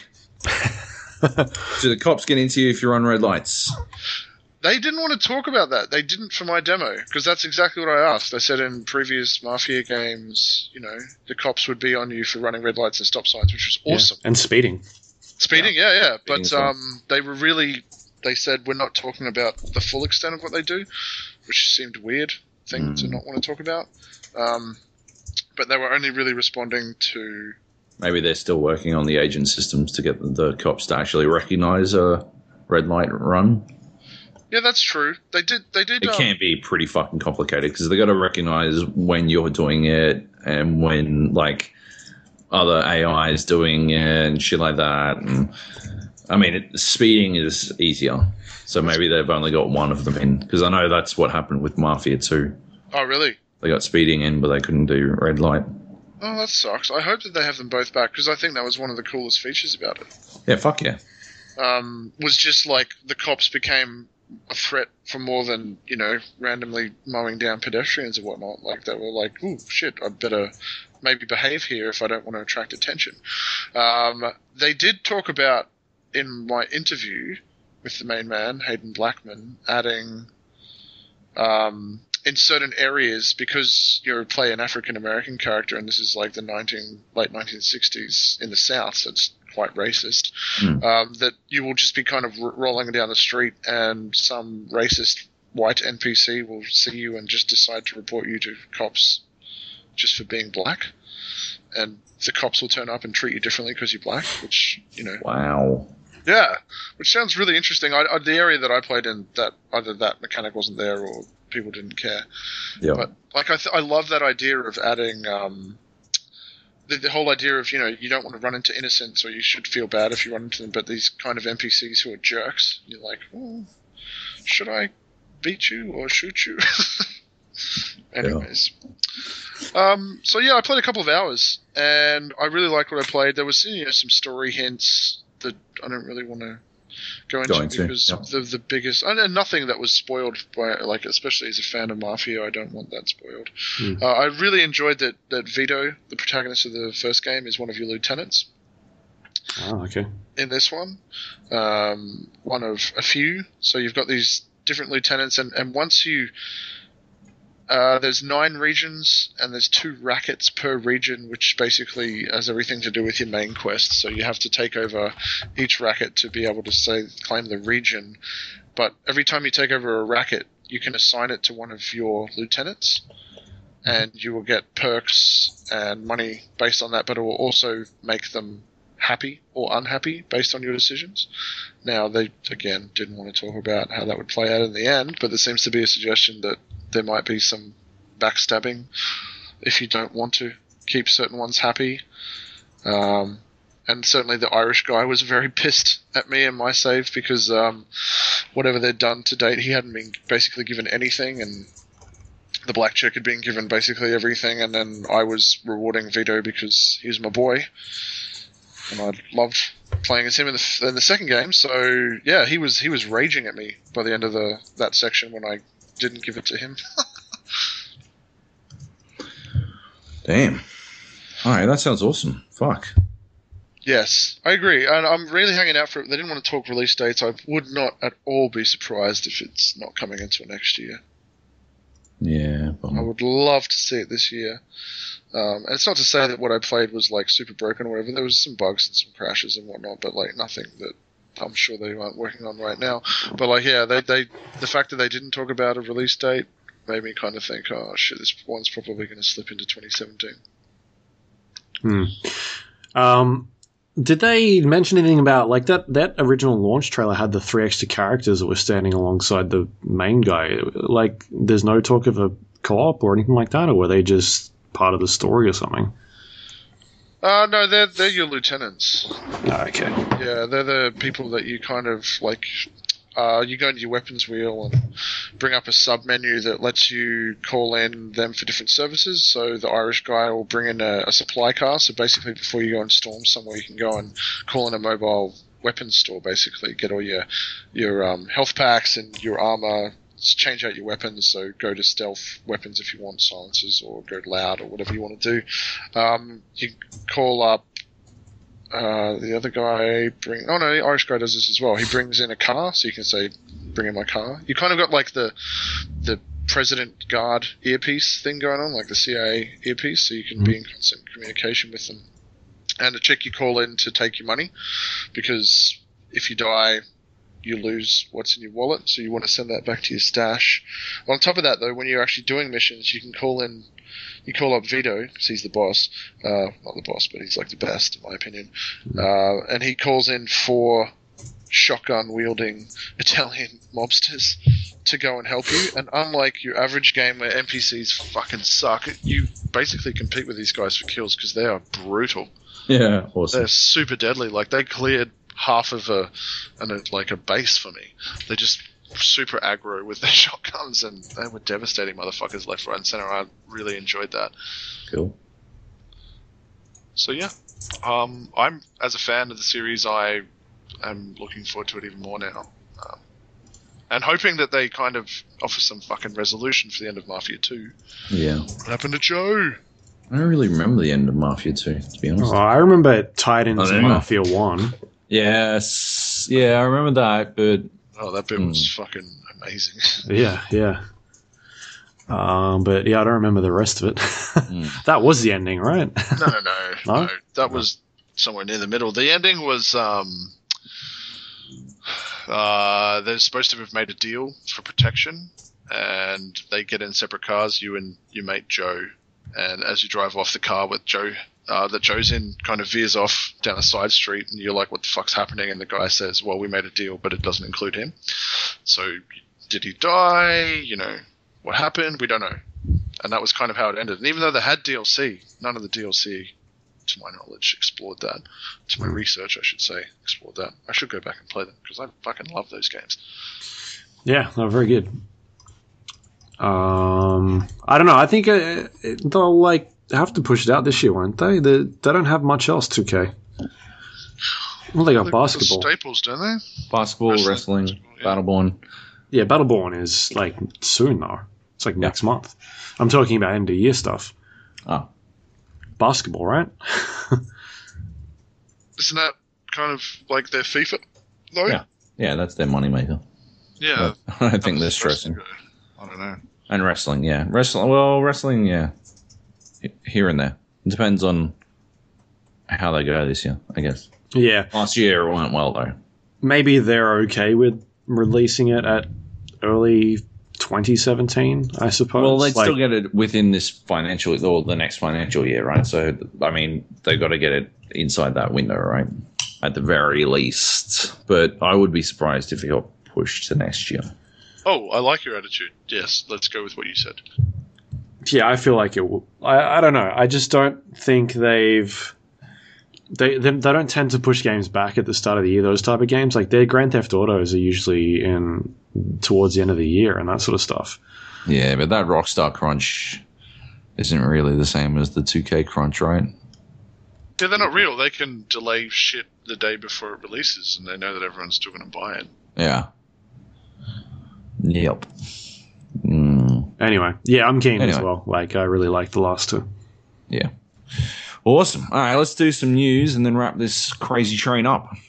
We can do that. And an email. Yeah. All right. Cool. I think the email was related to something we talked about before. It was. Shall we do that first? Sure. All right. Have you got it open? I do. Todd writes in, thoughts on Battleborn. Hey guys, I've been listening to the podcast to get your thoughts on Overwatch as I signed up for the beta, but because I am a pleb, I never received an invite. Being a massive fan of both Team Fortress 2 and Dota 2, as well as Blizzard's other games, I figured that this would be my next go-to game. Hearing you guys talk about the game's flaws and toxic players, along with the fact that the hype train ran out of coal a couple of months back, made me glad to hear you mention Battleborn. Firstly, Brittle Bean's story mode was fantastic. Missions were charming and funny as you would expect from the creators of Borderlands, and I generally had a really good time playing them. The multiplayer was fun, but after a few games I started wondering about the viability of competitive play. Maybe it was the characters I chose or the lack of knowing which aspect of the gameplay should be prioritized. Kills, creep pushing, collecting shards, etc. But the overall experience felt a bit pedestrian. Don't get me wrong, I had fun playing the game, but it didn't really hook me like I hoped it would. What are your experiences with the game? I pretty much only played solo queue and had a hell of a lot more fun in Battleborn than I would have solo queuing in Dota. I'm just hesitant to drop the $70 as without a crew to play it with, I feel it will get old pretty quickly. Cheers, guys. Love the podcast. Heckles. So we talked about our thoughts earlier.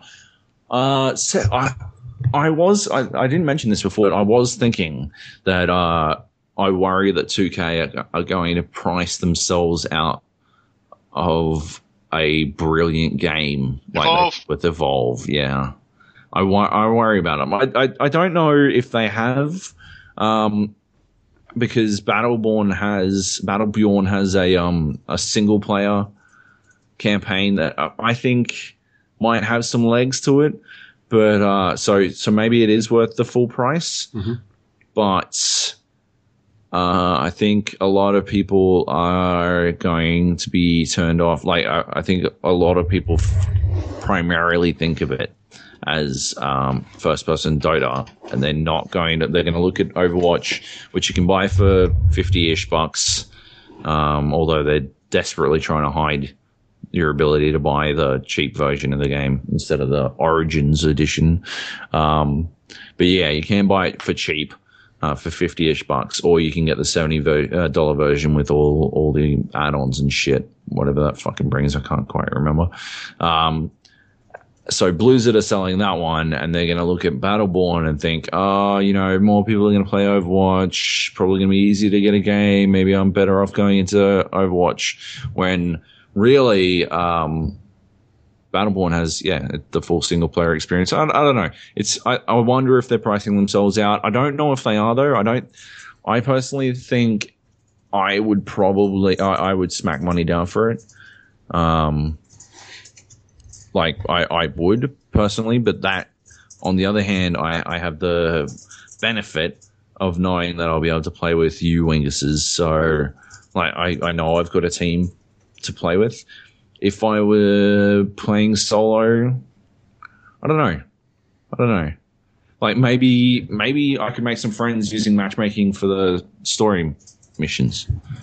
And, it's worked before. Mm-hmm. I've made friends in multiplayer games that have carried across. Like, fucking Borderlands was pretty good for Steam friends who played other games with me and shit like that. So, yeah, I don't know. Maybe, but... I don't know. It's rough. What do you guys think? $70?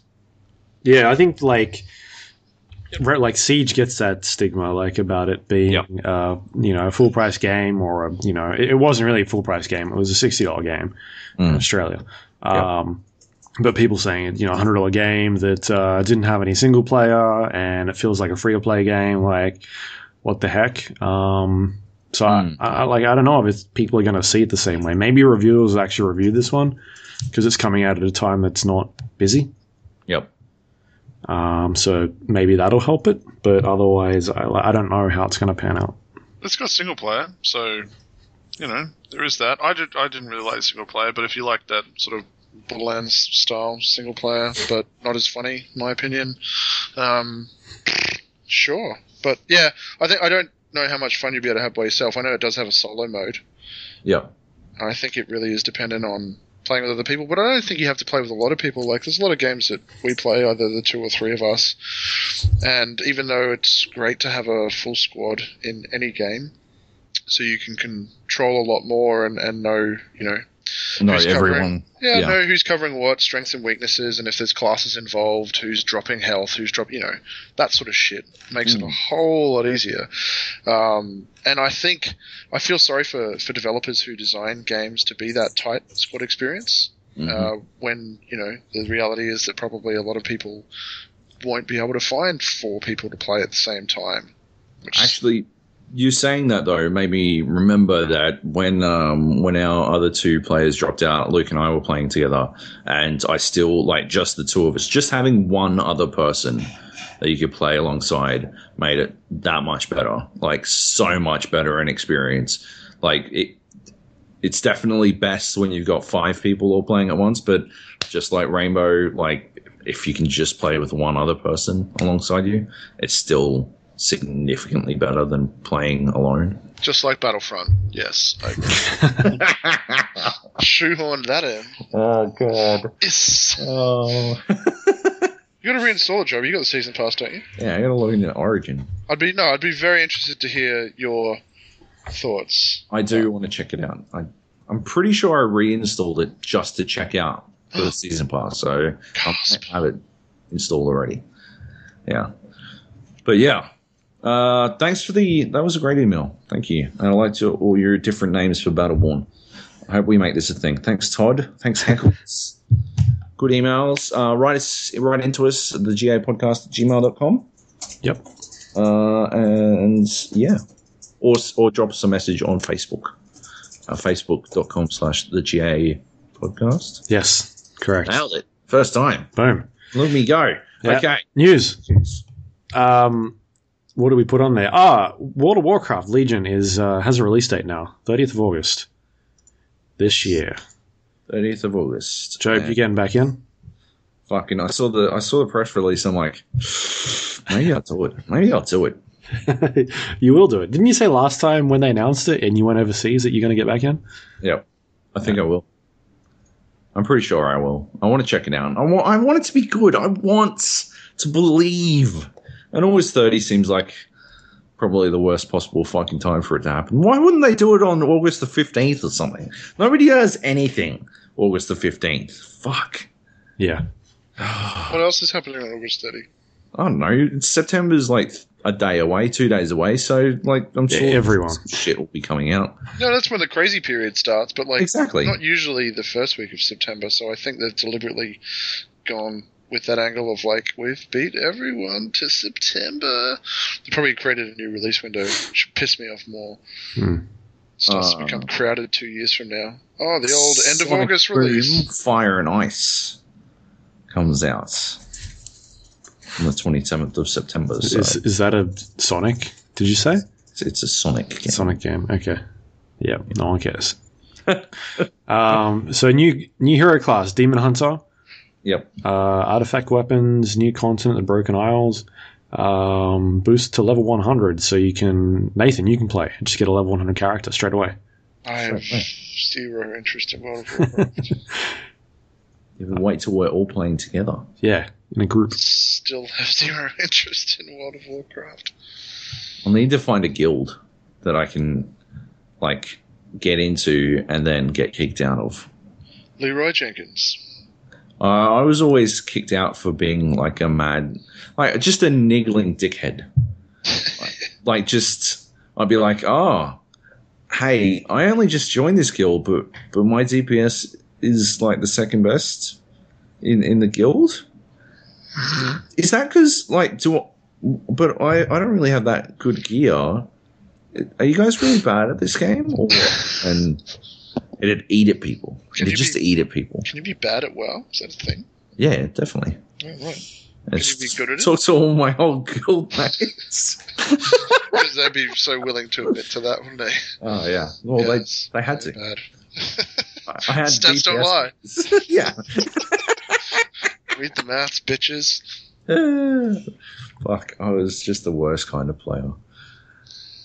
But, you know, I got results, so what are you going to do? Yeah, I'll probably play it. Yeah. Fine. Yeah. You'll do it. Who am I fooling? Did you play the last one? You didn't, did you? No. You know, catch up. But this one seems like it's up my alley. It's hardcore. Or it's heading in that direction anyway. Yeah. Yeah. Nice. All right. What was it? Next one. The PlayStation Neo.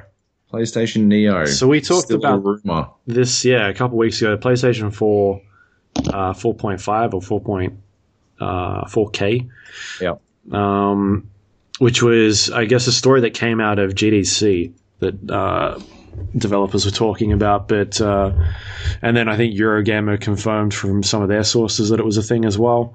And then today, Giant Bomb has got some more information on it. They've got some specs that are floating around now, as well as a code name, which is Neo. I guess that kind of fits into their Morpheus code name as well, right? Oh, nice. Yeah. So the specs are pretty accurate as to what the rumors were, which was the GPU seems to be the main thing that they're focusing on. So this one will have higher frequency and more cores attached to it, nearly close to double. Whereas the CPU gets a bit of a bump. It's using the same CPU. It's just getting a 5.5 gigahertz, so 500 megahertz upgrade. And then the memory is getting a little bit of an increase as well, but not too much. So just in terms of speed. But yeah, it's the GPU that seems to be getting the most thing in there. The documentation that came out of this was that the games that will be released will have to support both consoles. And one will be a like your regular one that I guess everybody's got, and then the new one will support things like 4K, better frame rates, and that sort of stuff. VR, better VR. Yeah.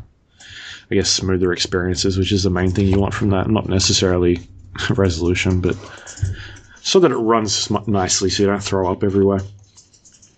Yeah, the dream. Not throwing up. Hopefully, I guess we'll find out some more info next. Do you think they'll announce this before E3, or this will be like their big thing at E3? Because E3 is like a month away. I don't know. Hasn't the ship sailed? You think it's time for them to start talking about it now? I think so. I mean, if it's real, yeah. I reckon we hear something before, say, May 12th. Like halfway through May, they say, hey, this is it. Yep. You'll find, I guess basic information, and then be like, you'll find more about it at E3 in 2 weeks. Yeah.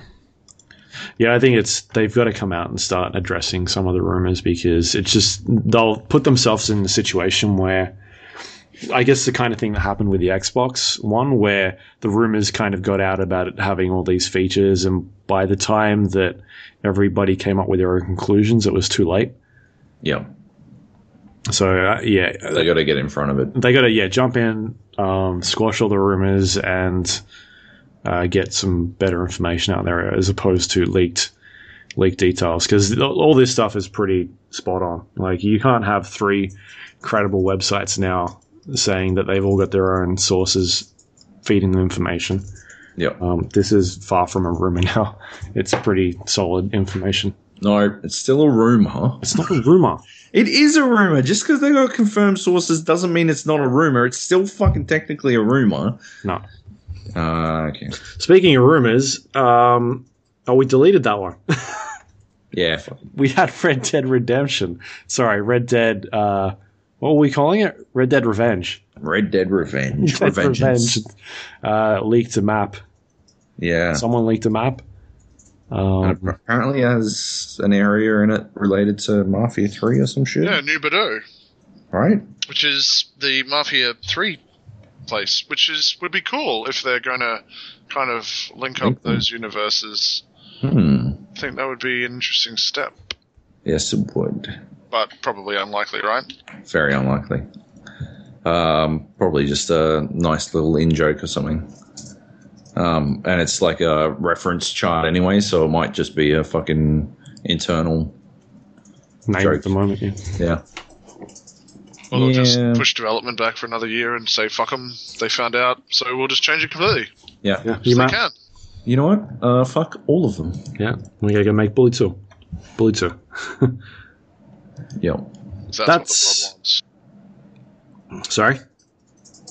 That's what the world wants, right? Bully 2. Yeah, exactly. That's it. That's all news. Nothing else. Cool. No emails, because we've already read them. So we'll wrap things up, right? Yep. Okay. Yes. We can wait for 15 minutes when the new Mafia trailer comes out. We can just make dead air. I don't watch trailers. You don't watch game trailers anymore? I don't watch any trailers at all anymore. Okay. Serious? No, not serious. But I'm not waiting 15 minutes. Okay. You can email us at gapodcast@gmail.com. We're on facebook.com/gapodcast. We're on iTunes, Android, Windows Store, and maybe soon to be the Google Store. Did you look into this, Job? Yeah, it's Doesn't only work. fucking US and Canada. Fuck them. Such garbage. Just get us on Pocket Casts. We're on Pocket Cast. You can find us on Yeah. Pocket Cast on video games. Yeah. Which you can use on Android. We're also on twitter.com/GAPodcast. You can follow us on that. Someone recently said, why do we not have more followers than what we've got? That's a good question. Good question. You should follow us. Follow us. And our website, thegapodcast.com, where you can find all the latest episodes as well. And you can download it from there directly if you want to. Helps us get hits. That's it for this week. You can find me at twitter.com/Luke Lawrie, LAWRAE, and Stevivor.com for writing. Job is at... Joby Jojo? What? Where are you at this week? Red Bull. Redbull.com.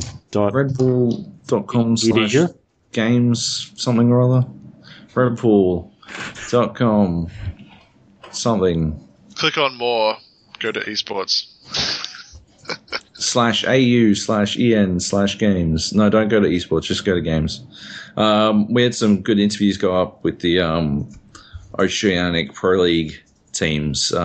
We talked to Legacy Esports, and we also talked to the Chiefs. And by we, I mean Nate. I talked to one of them. And Jaden Perry, Very nice. Which is pretty cool. I'm actually really liking that we're getting to cover esports in Australia a bit better, because I think we're doing it in a way that is properly engaging, and I think people are going to. I think it's going to start.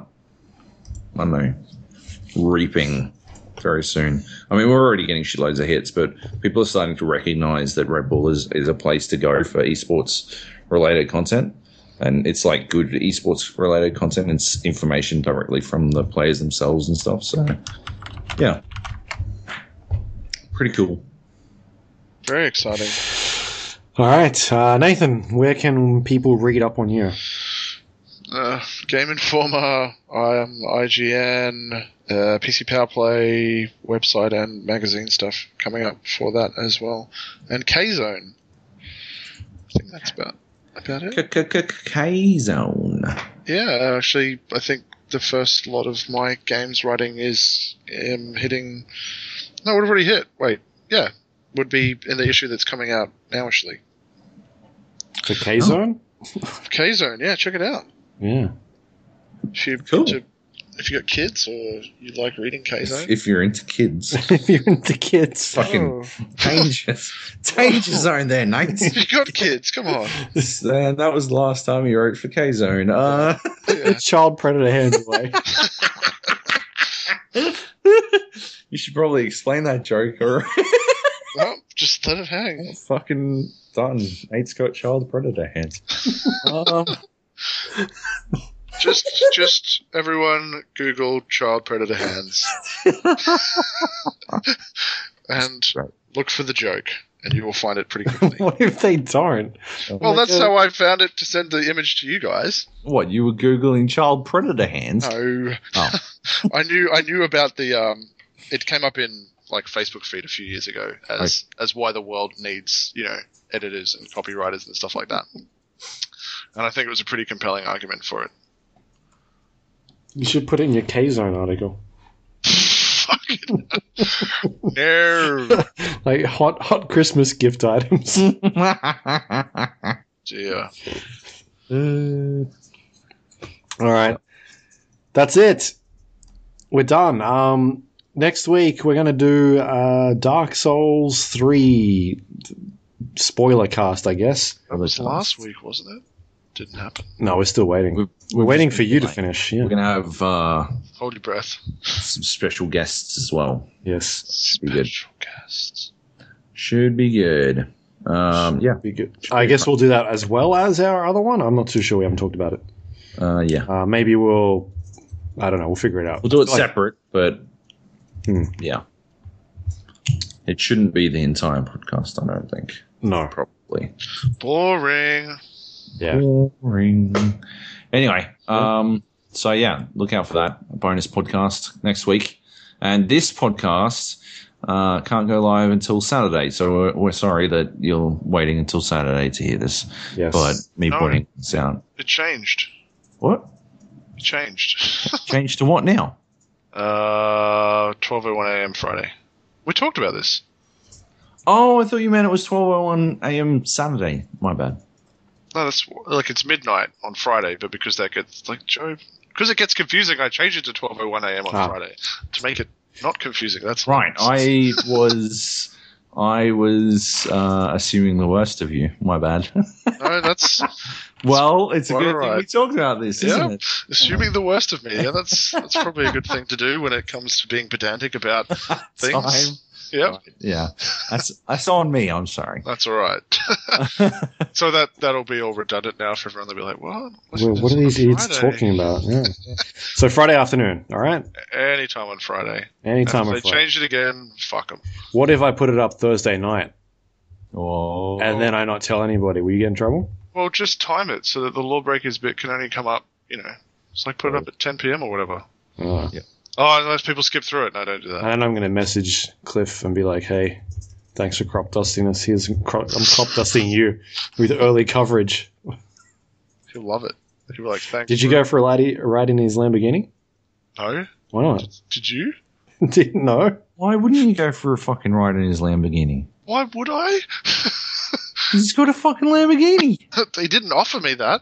Yeah. You didn't ask. Ask for it. Oh, well, fucking thanks for the heads up ahead of time. Hey, Cliffy, how about a ride in the Lambo? I'll hashtag him next time. Hey, Dude Huge. Did anyone call him Dude Huge? Oh, is that still a thing?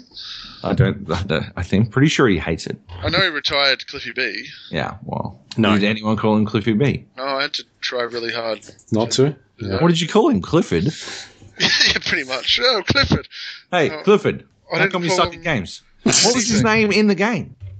Sucks at games, 29. Guest 43 or something. Oh, maybe it was Cliff. Who knows? I just know he was on the other side because you could put in whatever name you wanted in the game. Did you put Cliffy B as your name?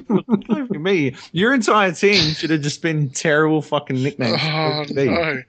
That's bad.